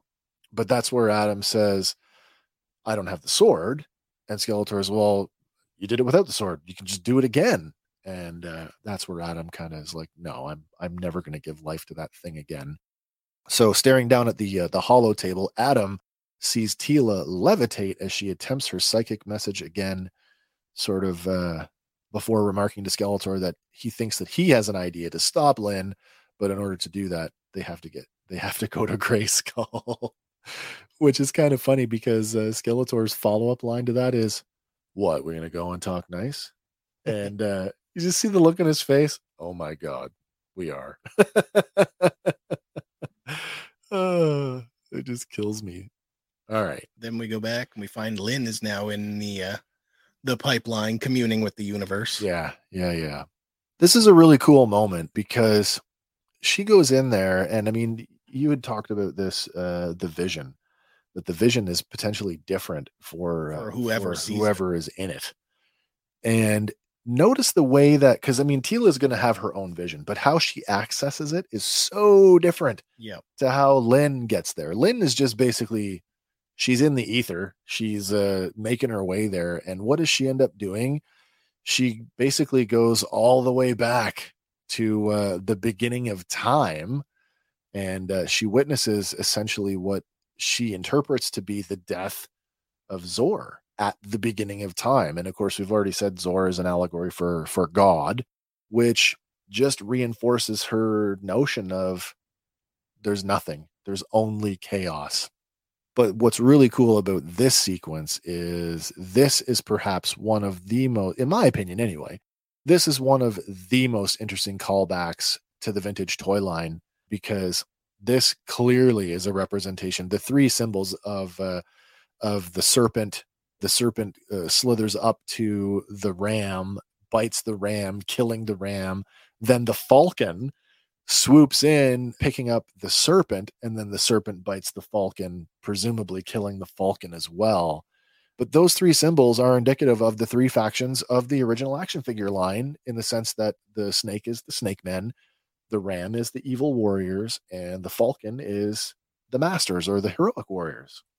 Which could lead you to directly into a season 2 confrontation with the Snake Men. Well, if the evil warriors and heroic warriors don't put their differences aside, the snake will get them both. So we can talk. Let's talk about that for a second, because one of the things that didn't get brought up in the series is the snake god Serpos. So I mean, if Zor is an allegory for God, then presumably the ram and the snake are also allegories for other gods. Mm-hmm. Serpos, the snake god, in the other lore, is actually Snake Mountain. Snake Mountain is the petrified form of Serpos, the snake god. So when they did the Snake Men season of the 2002 series, they were actually setting that up, that Serpos was going to come back. So as for the ram, I don't know. I mean, if you're going like with the literal goat horns and goat hooves, yeah, that's been equated to Satan at some points. That's true. But in the Masters lore, I don't know, who, could we name a character that's, other than Skeletor? Yeah. But again, Lynn's father, the Faceless One, he was the first bearer of the Havoc staff. So yeah, I don't know if he's, godly or not, but it's not out of the question anyway. No. So the snake bites the ram, the falcon clutches the snake, and then the snake then bites the falcon. And when the falcon falls into the lake, Lynn is shaken from her vision, and basically she comes out of it failing to reason that there is nothing left to go on for. And basically Beastman meets her on the other end of it and says, "What did you see?" And she says, "I saw Zor die at the beginning of time." And this is where I think, there's Beastman is way more insightful in the sense that he says, "I don't think the universe is meant to be seen that way." And she's like, well, basically she dismisses him as essentially being an animal at that point. Yeah. Beastman knows the power of the universe and the impending celestial apex has warped her mind, but he cannot get through to her. Right. So I feel like the characterization of Beastman throughout the show has been a very welcome change from that of the Filmation series. He seems to be more connected to the natural world and less of a simpleton as he's previously been portrayed. And he might even have some underlying feelings for her. I never thought of that, but that's not it's not out of the realm of possibility. But literally she is, like I say, she's just wiped out Preternia, and she's on her nihilistic path. She's going to burn it all down. And she's literally about to throw something at him, blast him, when there's another clarion call from outside, and we see that it's Adam. It's Adam outside blowing the horn, and that's enough for her to be distracted that she's like, "Oh, I got to go deal with this." And so she's dialed in on what's going on outside. There's another shot of those pennants, by the way, hanging up. We see the good and the evil pennant. But more importantly, another throwback to the vintage castle playset is that just above the door is the same shield logo that appears on the exterior of the jawbridge on the vintage toy. Although this one looks a lot more like the classics version, and that's the version that we're looking at right now. Turns out it's Adam, Skeletor, and along with Cringer and Panther, who have come to negotiate. So we'll take a look here at the cats here for a second, because both of them appeared in the original show. Both of them appeared in the toy line 2002. I probably should have thrown some more images in here to cover that, but the 2002 Panther is essentially a straight up repaint of Battle Cat. But again, that's so consistent with the brand, right? Yeah.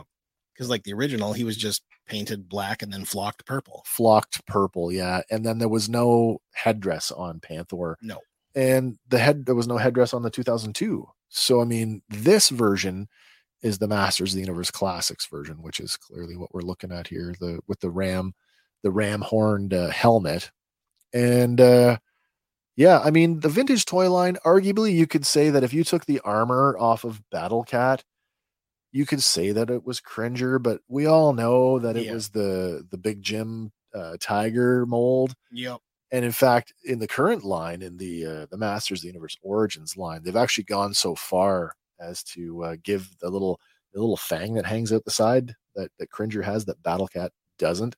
They've done that with the new Battle Cat. So again, nice. Take the armor off, and it's supposed to be Cringer. But keep in mind that the Battle Cat for the Origins line is the largest Battle Cat of all the toys ever made. So it's even more out of scale with the action figures.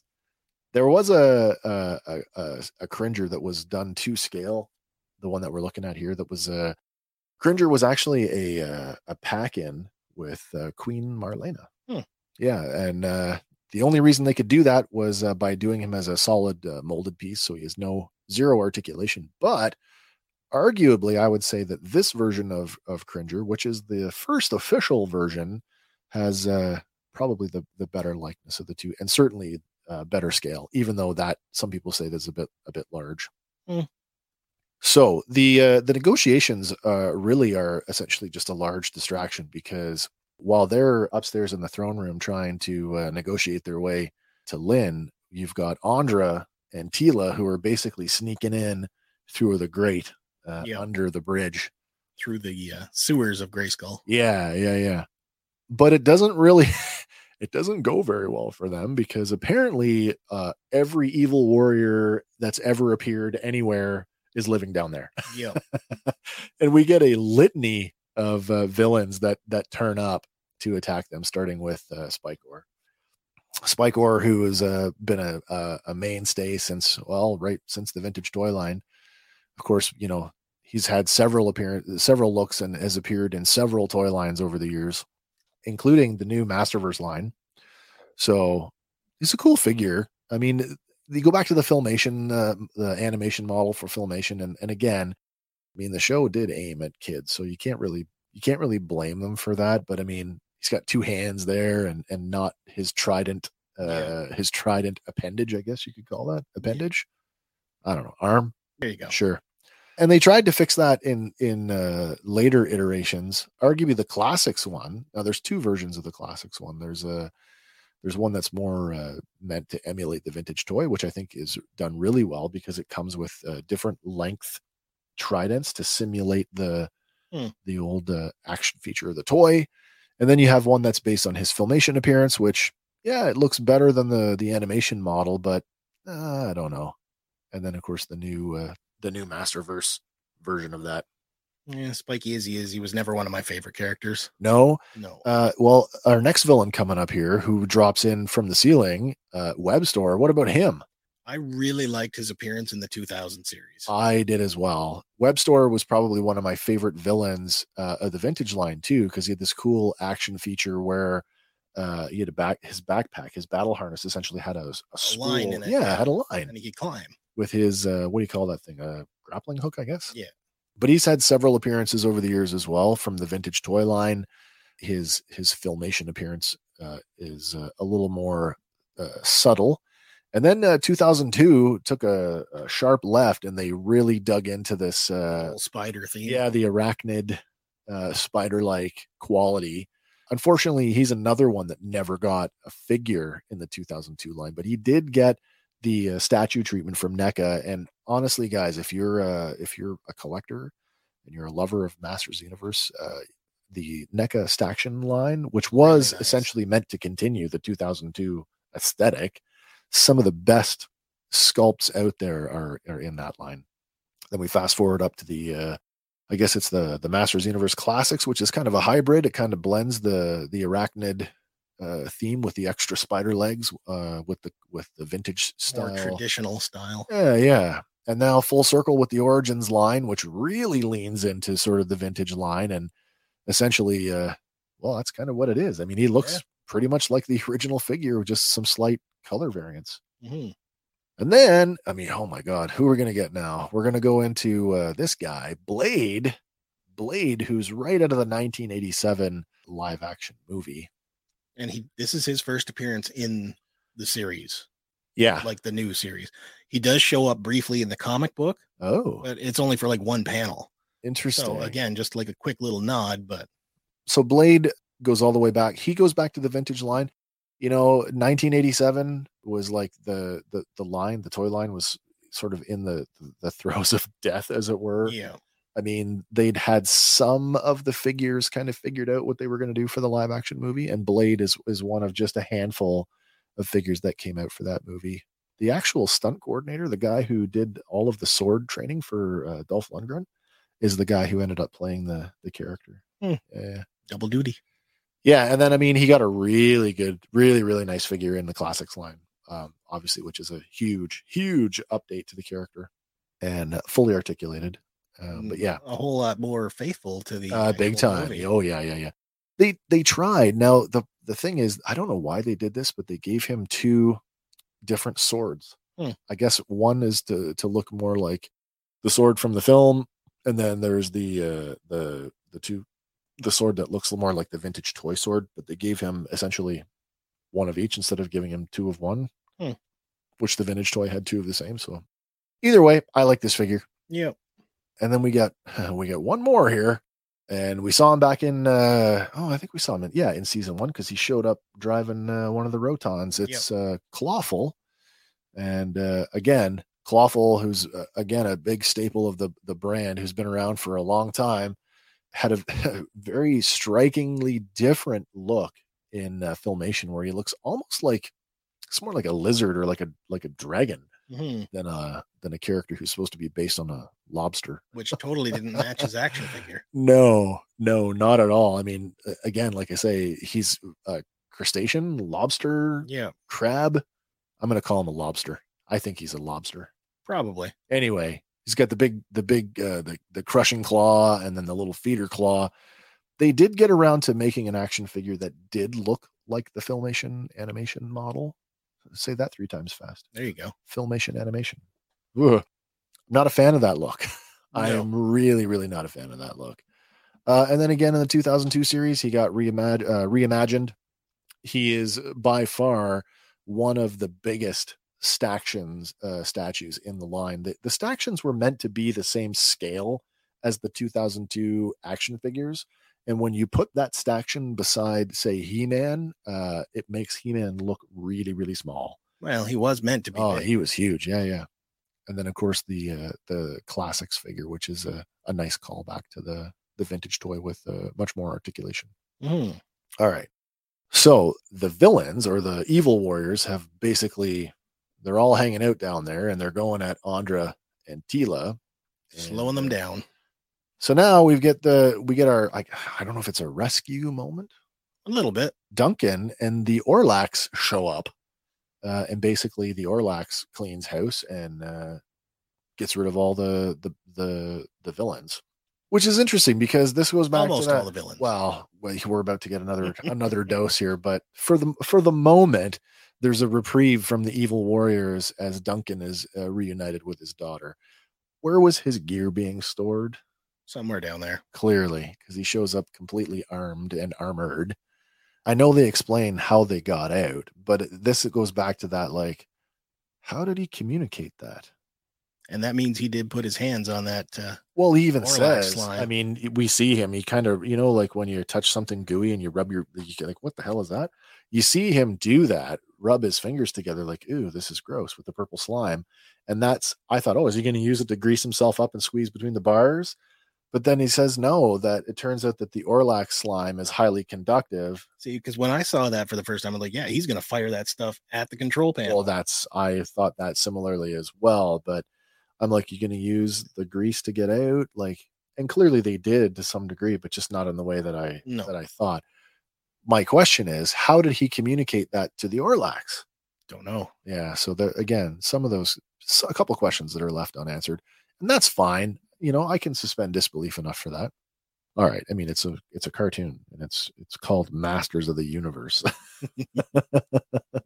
All right. Back upstairs in the throne room, we've got this Skeletor and Adam and the cats now press their attack against Godlin, but it's to no avail. And poor Panther pays the ultimate. He takes the worst sacrifice. Yeah. This is part of that permanent death thing that I was talking about earlier, as he's turned to stone and falls to the floor and crumbles to bits, really. Shatters. Yeah, and I mean, this whole thing is going on. It's a cool sequence. I mean, Skeletor's, he's got this portal thing going where, like, Adam is darting between the portals, like, making little hit and runs against her. And I wouldn't say it's effective as an attack strategy, but it definitely keeps her off balance. True. And it is kind of a callback to Avengers Infinity War, where Doctor Strange is opening portals and Spider-Man is just flipping portal to portal to portal. Yeah. I see that in there as well. There was who's the Spider-Man villain that had the dots on him that he could like, I think it was the Spot. Is that, yeah, okay. That's what I thought of when I saw this. All right. So we got to fight in the basement. We got to fight in the throne room.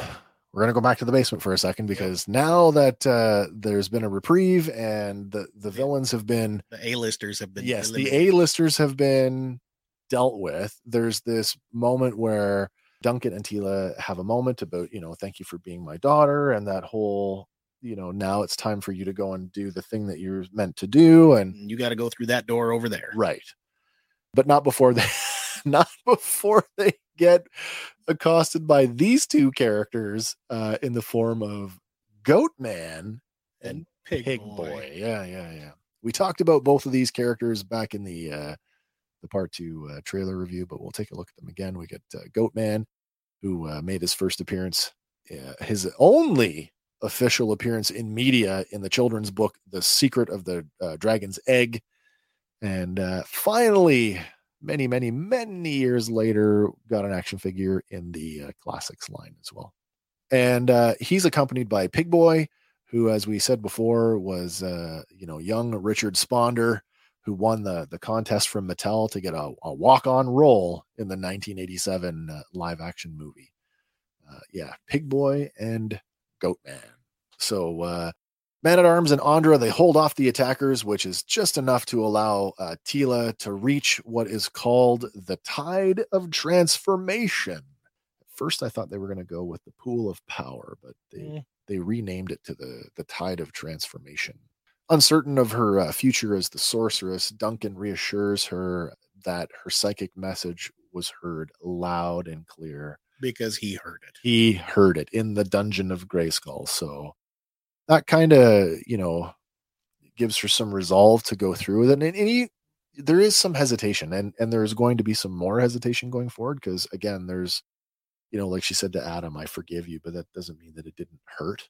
And there's still some unresolved conflict with her mother, which we're going to get to here shortly.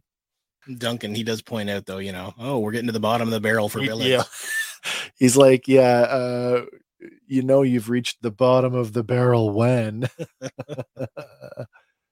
All right. So meanwhile, outside you've got the king and the queen, who are basically forming up what's left of the Royal Guard to march on Grayskull, and they come to the realization that this could be it. It could be. And Randor basically says, if the future is uncertain, and he just wants to apologize to her, and essentially renews his profession of love to her. And they essentially decide that if they get through this, that they will just live for each other, which is pretty cool. And then this next part is pretty cool. The message got through. People show up, and they show up pretty fast. In the form of, we get a bunch of human civilians that show up, as well as the merfolk. Now that we saw the merfolk back in part 1, that's merman's people. So voiced by Kevin Conroy. What's interesting is that means that the mer people are not innately evil. No, it's just him and a select few.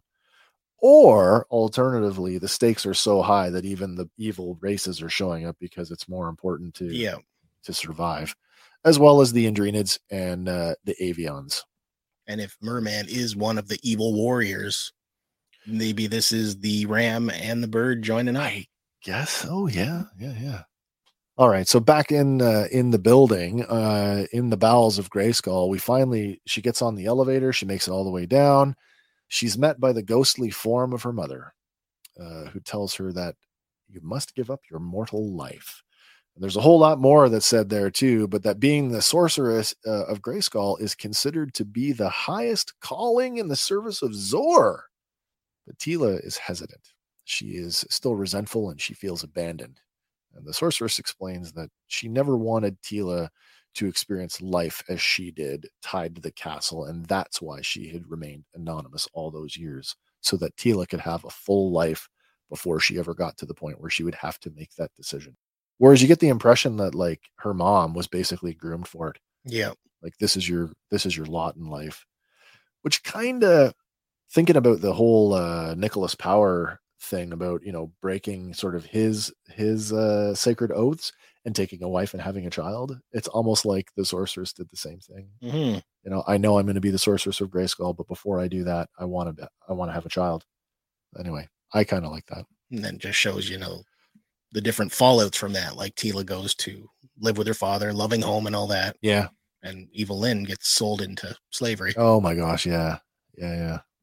All right. Back upstairs. Things are going crazy.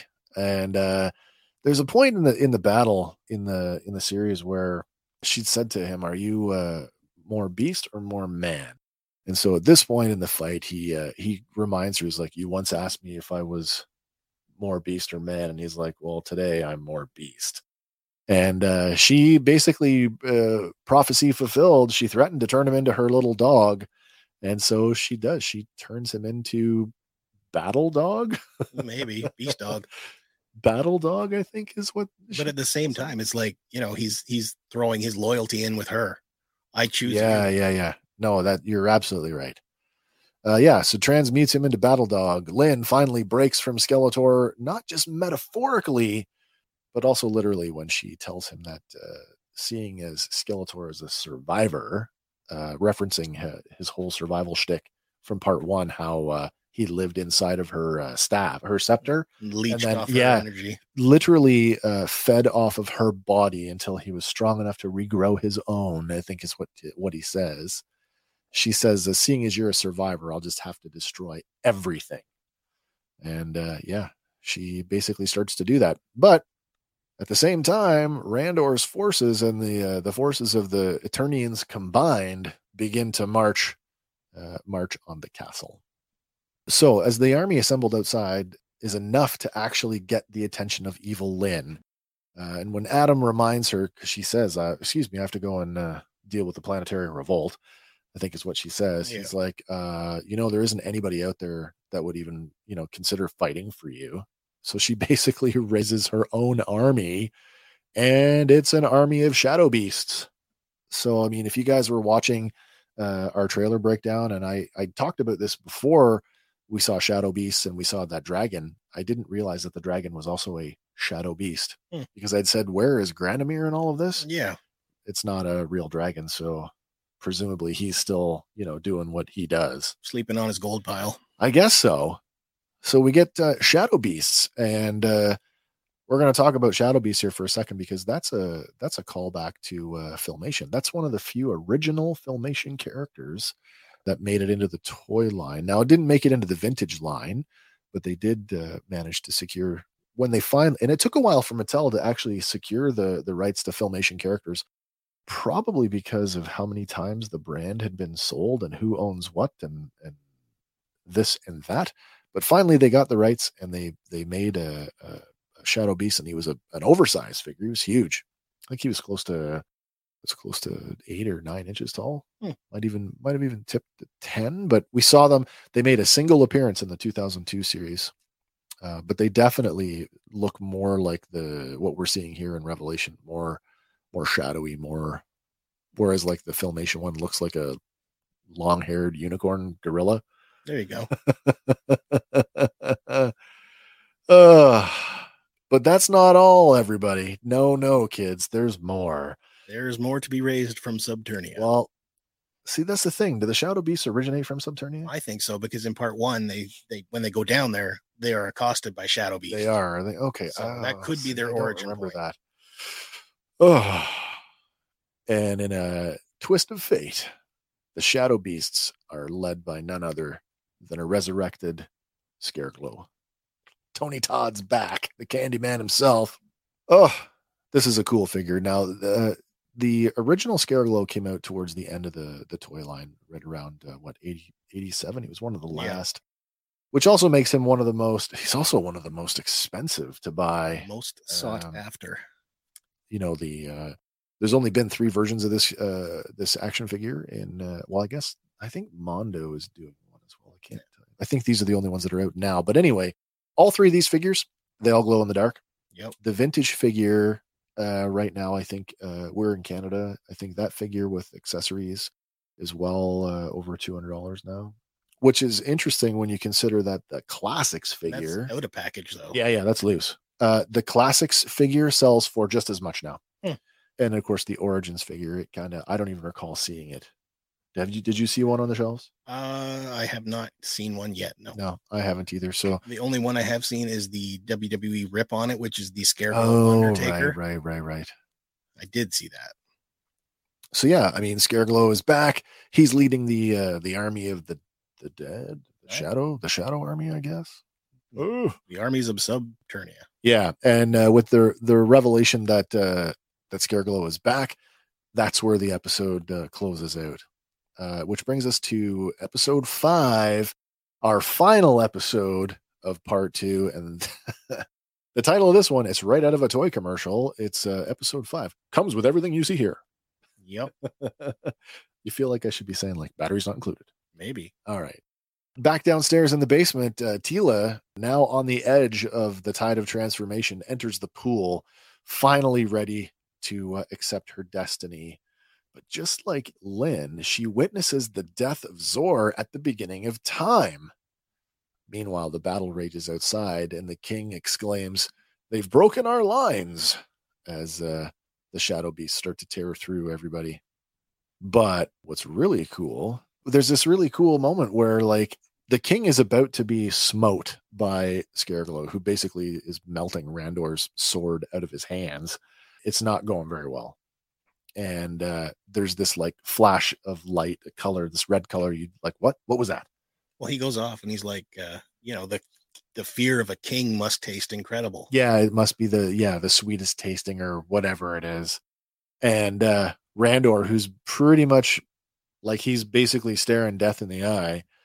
Like I said, there's this flash of color, and it's like this red fabric ribbon. Yeah, but it not only does it flash in front of Randor, we get these quick successive like, what? You see the same thing in the throne room.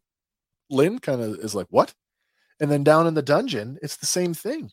And then we find out that turns out that when Lynn resurrected Scareglow, that opened up the door to Subternia, which basically left avenue for Orko to come back. A leveled up Orko. Well, here's the thing, and I didn't notice it the first time around, but now that we're talking about it and having rewatched the episode, Orko is in 3 places at once. Because simultaneously, not only does he rip the halberd out of Scareglow's hands, saving King Randor, he deals with Goatman and Pigboy. He also rends the power sword from God Lynn's hand. So when you say powered up, yeah, that's an understatement. Yep. It's interesting to note because in the some of the established lore, they talk about Orko as being like the most powerful wizard from Tralla, and that in the Filmation cartoon, it's like something about Eternia interferes with his magic, and that's why his spells are always bungling. But yet, when it really counts, they work. Yeah. And then they go on to establish later on in some of the comics and stuff that no, that's just a ploy. That's just a foil to throw people off, that he's really like this uber powerful wizard. Well, turns out that's true. Yep.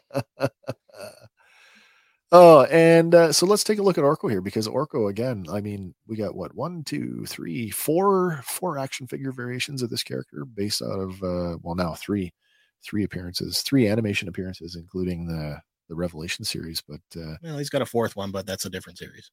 Oh, sorry, you're right. The robot one from the new kids Netflix one. You know, it never even dawned on me to include those characters in this look.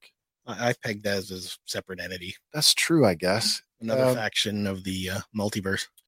Orko's an interesting character because there was no toy for him when the line dropped. Again, he showed up later, and I mean, did you have a vintage Orko in your? I did. Okay, so did you manage to hold on to the ripcord? I did. Good for you. Orko as a toy, it just didn't work for me. I mean, I'm like, that's supposed to be Orko, but it doesn't look like Orko. The hat is wrong. Like, I never liked that toy. Yeah, the ripcord feature was kind of nice. So he would just kind of spin around like a top. He was flying. Yeah. But the accessories, the little magic discs, those were right easy to lose. The 2002 Orko was pretty faithful to the Filmation series. It kept the similar color palette. It added some accoutrements to him.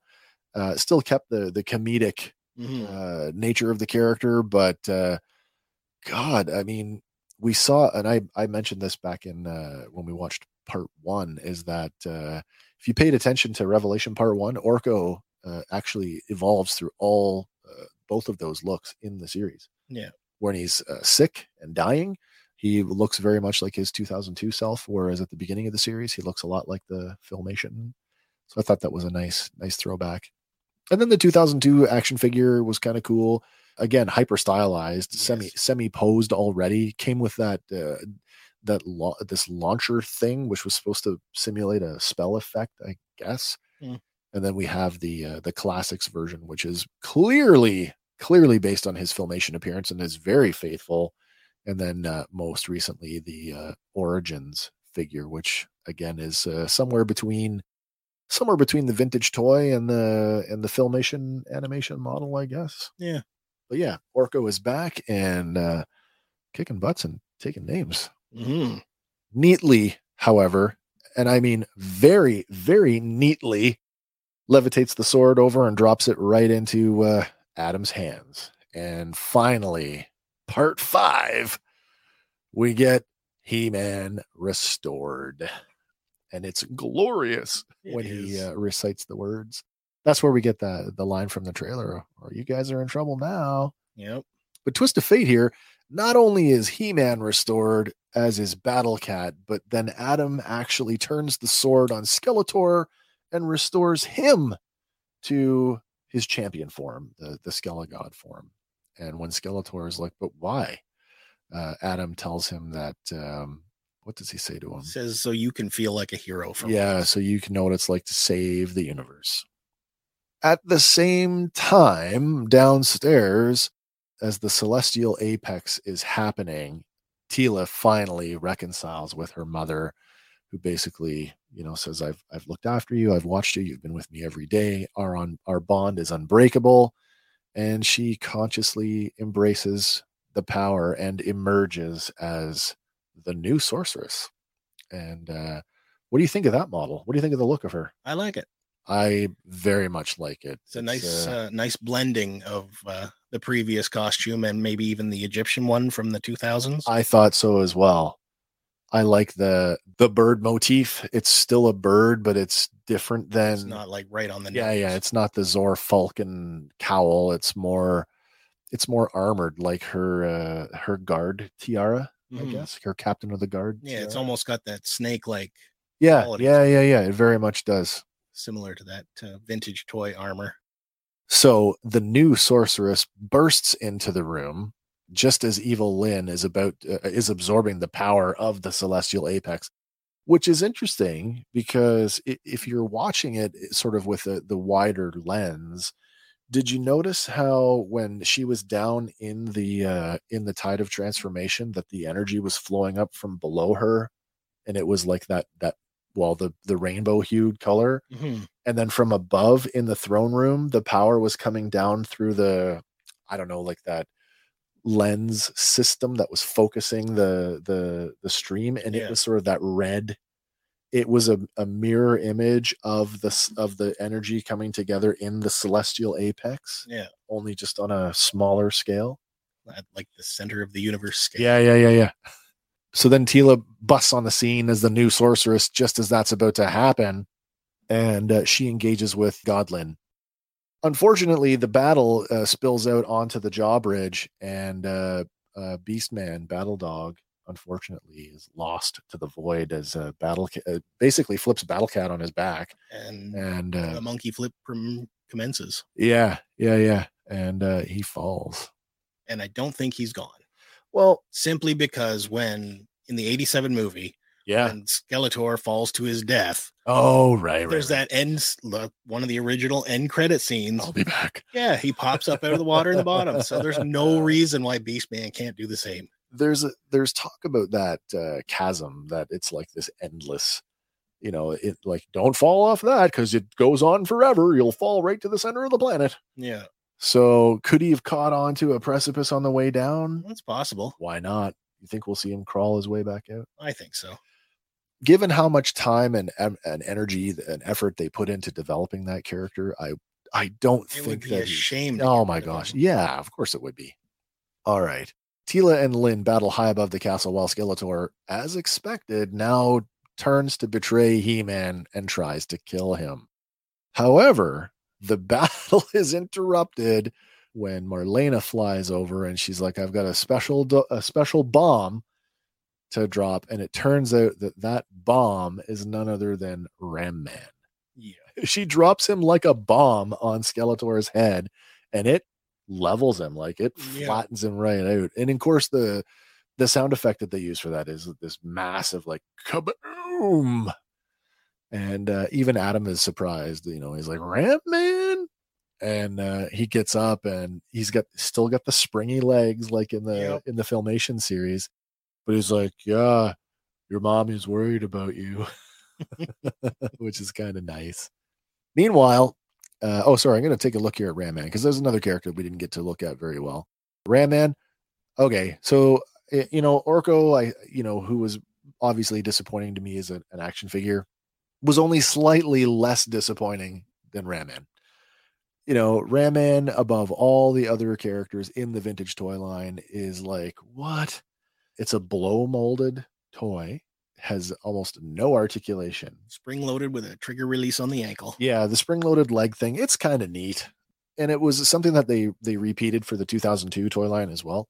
And of course, obviously, by the time we get the classics, we got a fully articulated action figure that, in fact, it got a second release from Super 7 when they passed the license over there to his mini comic colors. So a little different than what we got in the classics line. But and then, of course, now with the Origins line out, he is a deluxe figure in that line. Is he deluxe? He is, like Clamp Champ is as well, right? Yeah.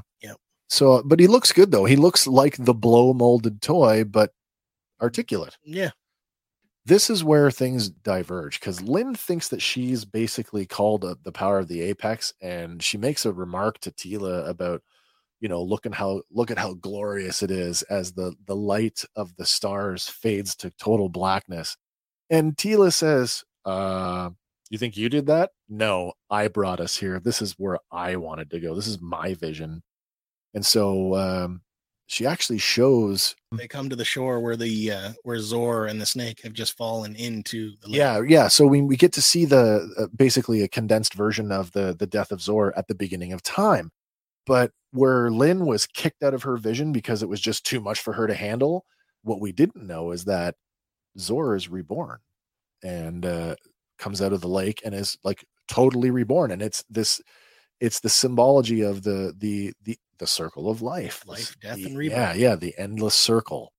So that, and some of the, she has this whole conversation with her about making choices, and like, you're a good person. You did things, you made choices, and you can do that again, and you can be your own person.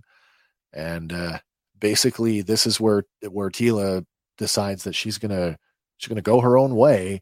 She's like, I'm not just gonna protect the power. I'm gonna use the power, to be more, to be better, which is basically what her mother said, be better than me. And so she actually says, and the line changes. She's like, we have the power. And as she leaves the vision, that's enough for Lynn to relinquish the power. And so she does. She lets it go, and she reverts back to herself. So then we get the final battle here between He-Man and Skeletor, which really, it's very standard fare. It's almost over before it's begun kind of deal, where essentially Skeletor gets knocked very, very far away. But there's a line He-Man says here, because it's not about us. Yeah, he's still like, I have to kill you, and he's like, no, it's not about. It's not about us. Yeah. As Teela and Lynn arrive on the scene, and together with the power of Grayskull and the power of the sword channeled through the sword, the two of them are able to close the celestial apex, which is starting to basically rip the fabric of existence apart. Unfortunately, the side effect of that is it's putting everything back where it was, which includes sending Scareglow back to Subternia and Orko as well. But if you recall back in part 1, when Orko was basically holding Scareglow off at the gates, and Lynn couldn't, she kind of wanted to get involved, but couldn't. There's this whole complete change of heart, and she's like, not this time. And as Orko is getting dragged away, she reaches up and grabs him by the wrist, and she's like, no. And she pulls him back. So it's good to know that a simple holding of hands can stop death. Yeah, but she's got magical. She wares to back it does. up. She does. That's true. She really does. The next thing that happens in the episode is we go back to the Eternia. Palace of Eternals. Yeah, the palace. And by now we see Duncan's in a whole new uniform. He looks like he's some kind of like vizier or like some kind of like advisor to the king. And he makes a grand speech about, family is, what we choose to make it. And it's today that they're going to welcome a new member of their family. And he turns basically and introduces Andra as the new captain of the guard. The new man at arms. The new man at arms, right? So the job that Teela was originally about to take in episode 1, part 1, is now fallen to her friend. And for the first time in Eternia's history, we have a sorceress of Grayskull attending the royal court as Teela is standing there. And that's a big deal. Like Adam even makes a point of saying you're the first sorceress ever to leave Grayskull. And that's why I said all along, like, hey, Skeletor, all you had to do was wait for that celestial apex and you'd have had all the power to do whatever you wanted. He's impatient. But no, he couldn't do it. He just couldn't do it. So after the ceremony, Adam and Teela finally share that moment, and it's a callback to the Talon fighter, where finally he's able to say in a roundabout way that he has feelings for her, and she actually makes a joke about not needing him around, and she's like, "Oh no, I'm always going to need a champion," and then she kind of returns the sentiment, and then they don't actually ever say "I love you." But Teela says something to the effect of like, wherever you go, or wherever I go, you go. And they hold hands, and it's enough to let you know that that's what's happening. And as we close out the episode, we get a couple things here. We get this scene with Lynn, who is now, some time has clearly passed because her hair is now grown out. She's no longer dressed. She's dressed far more subtly, more feminine, looks far more. She's lost more of the purple accents that dark side, right? And she basically puts down the scepter. It's symbolic, almost like when someone's leaves flowers at a graveside. It's very symbolic that way, where she just leaves the scepter on the ground and she just walks off towards this town. I don't know if has she gone back to Zalesia? I don't know, but if the comic is any indication, she might. Okay. So, but she walks away from that former life, or so it would seem anyway. And then we finally get our last, oh my God. And this is the big cliffhanger, ending here is Skeletor, who was knocked, who knows where, all the way back to Snake Mountain, has nowhere left to go, has no minions, thinks that he can just march into the cult of Motherboard. Now, the cult of Motherboard, when we last saw them, was like being run by Triclops and Trapjaw as the muscle. Yeah, and they were worshiping this effigy that looked like Screech. A little bit, yeah. So Screech was the evil version of Zor, or the toy, the Falcon toy. But we see that the effigy of the Screech transforms and basically becomes this like uber robot version of the sorceress. Essentially still has the bird like cowl and big wings, and almost like in Star Trek, the Borg tubes, like the nanoprobes, basically infects Skeletor with what looks to be some kind of techno virus. And the final shot is a little trap door on the head opens up, and we get this hollow projection of the Horde emblem. And I mean, Skeletor is completely dejected. Like, he's like, what? No, it can't be. So that closes out our series. That's all 5 episodes in a 2.5 hour nutshell. But where are we going from here? I think we're going for the Horde. As long as ratings and whatnot are good enough, they'll get another one. It's really on the note. Well, see, that's people were talking about that the other day, and they're like, I don't know what regions people are watching in, but they were talking about this didn't even make the top 10 list. Really? Yeah. I don't know if you saw the top 10 in Canada over the last week. I have not. Yeah, I've looked at it. I didn't see it there. Huh. So I'm a little concerned for it, but not so much that, I'm really worried about it. Yeah, like I mean, really, they didn't go for a second season of The Dark Crystal, No. and that was incredible. Well, So did they not opt to continue that in a graphic novel, or it's possible. I don't know. Netflix is weird that way. Mm-hmm. But if we want to circle back around real quick, Yeah. Skeletor in issue 2 of the series, he basically pulls Lynn aside to tell her of his origin. Oh, really? And he tells of his life on this planet Apollos, and he had a wife, he had a kid, and they were basically slaves. They rose up, defeated the masters, but then they came back harder and ended up killing his wife and child. Interesting. So he was once again a slave, at which point Hordak shows up with the Horde and offers him a chance. Like, I'll teach you this. I'll give you all the power you need to bring your wife and kid back. Oh, that's cool. Because there's some, I'm sure that is one of the established origins for Skeletor prior to the Revelation comic book, the planet of Apollos or Apollos, I guess, whatever you call it, of skull-headed people. Yep. All of them the same way. Yeah. He gets his apprentice gear and he goes through the motions of, helping Hordak conquer realm after realm, with Eternia being like the final piece. Yeah.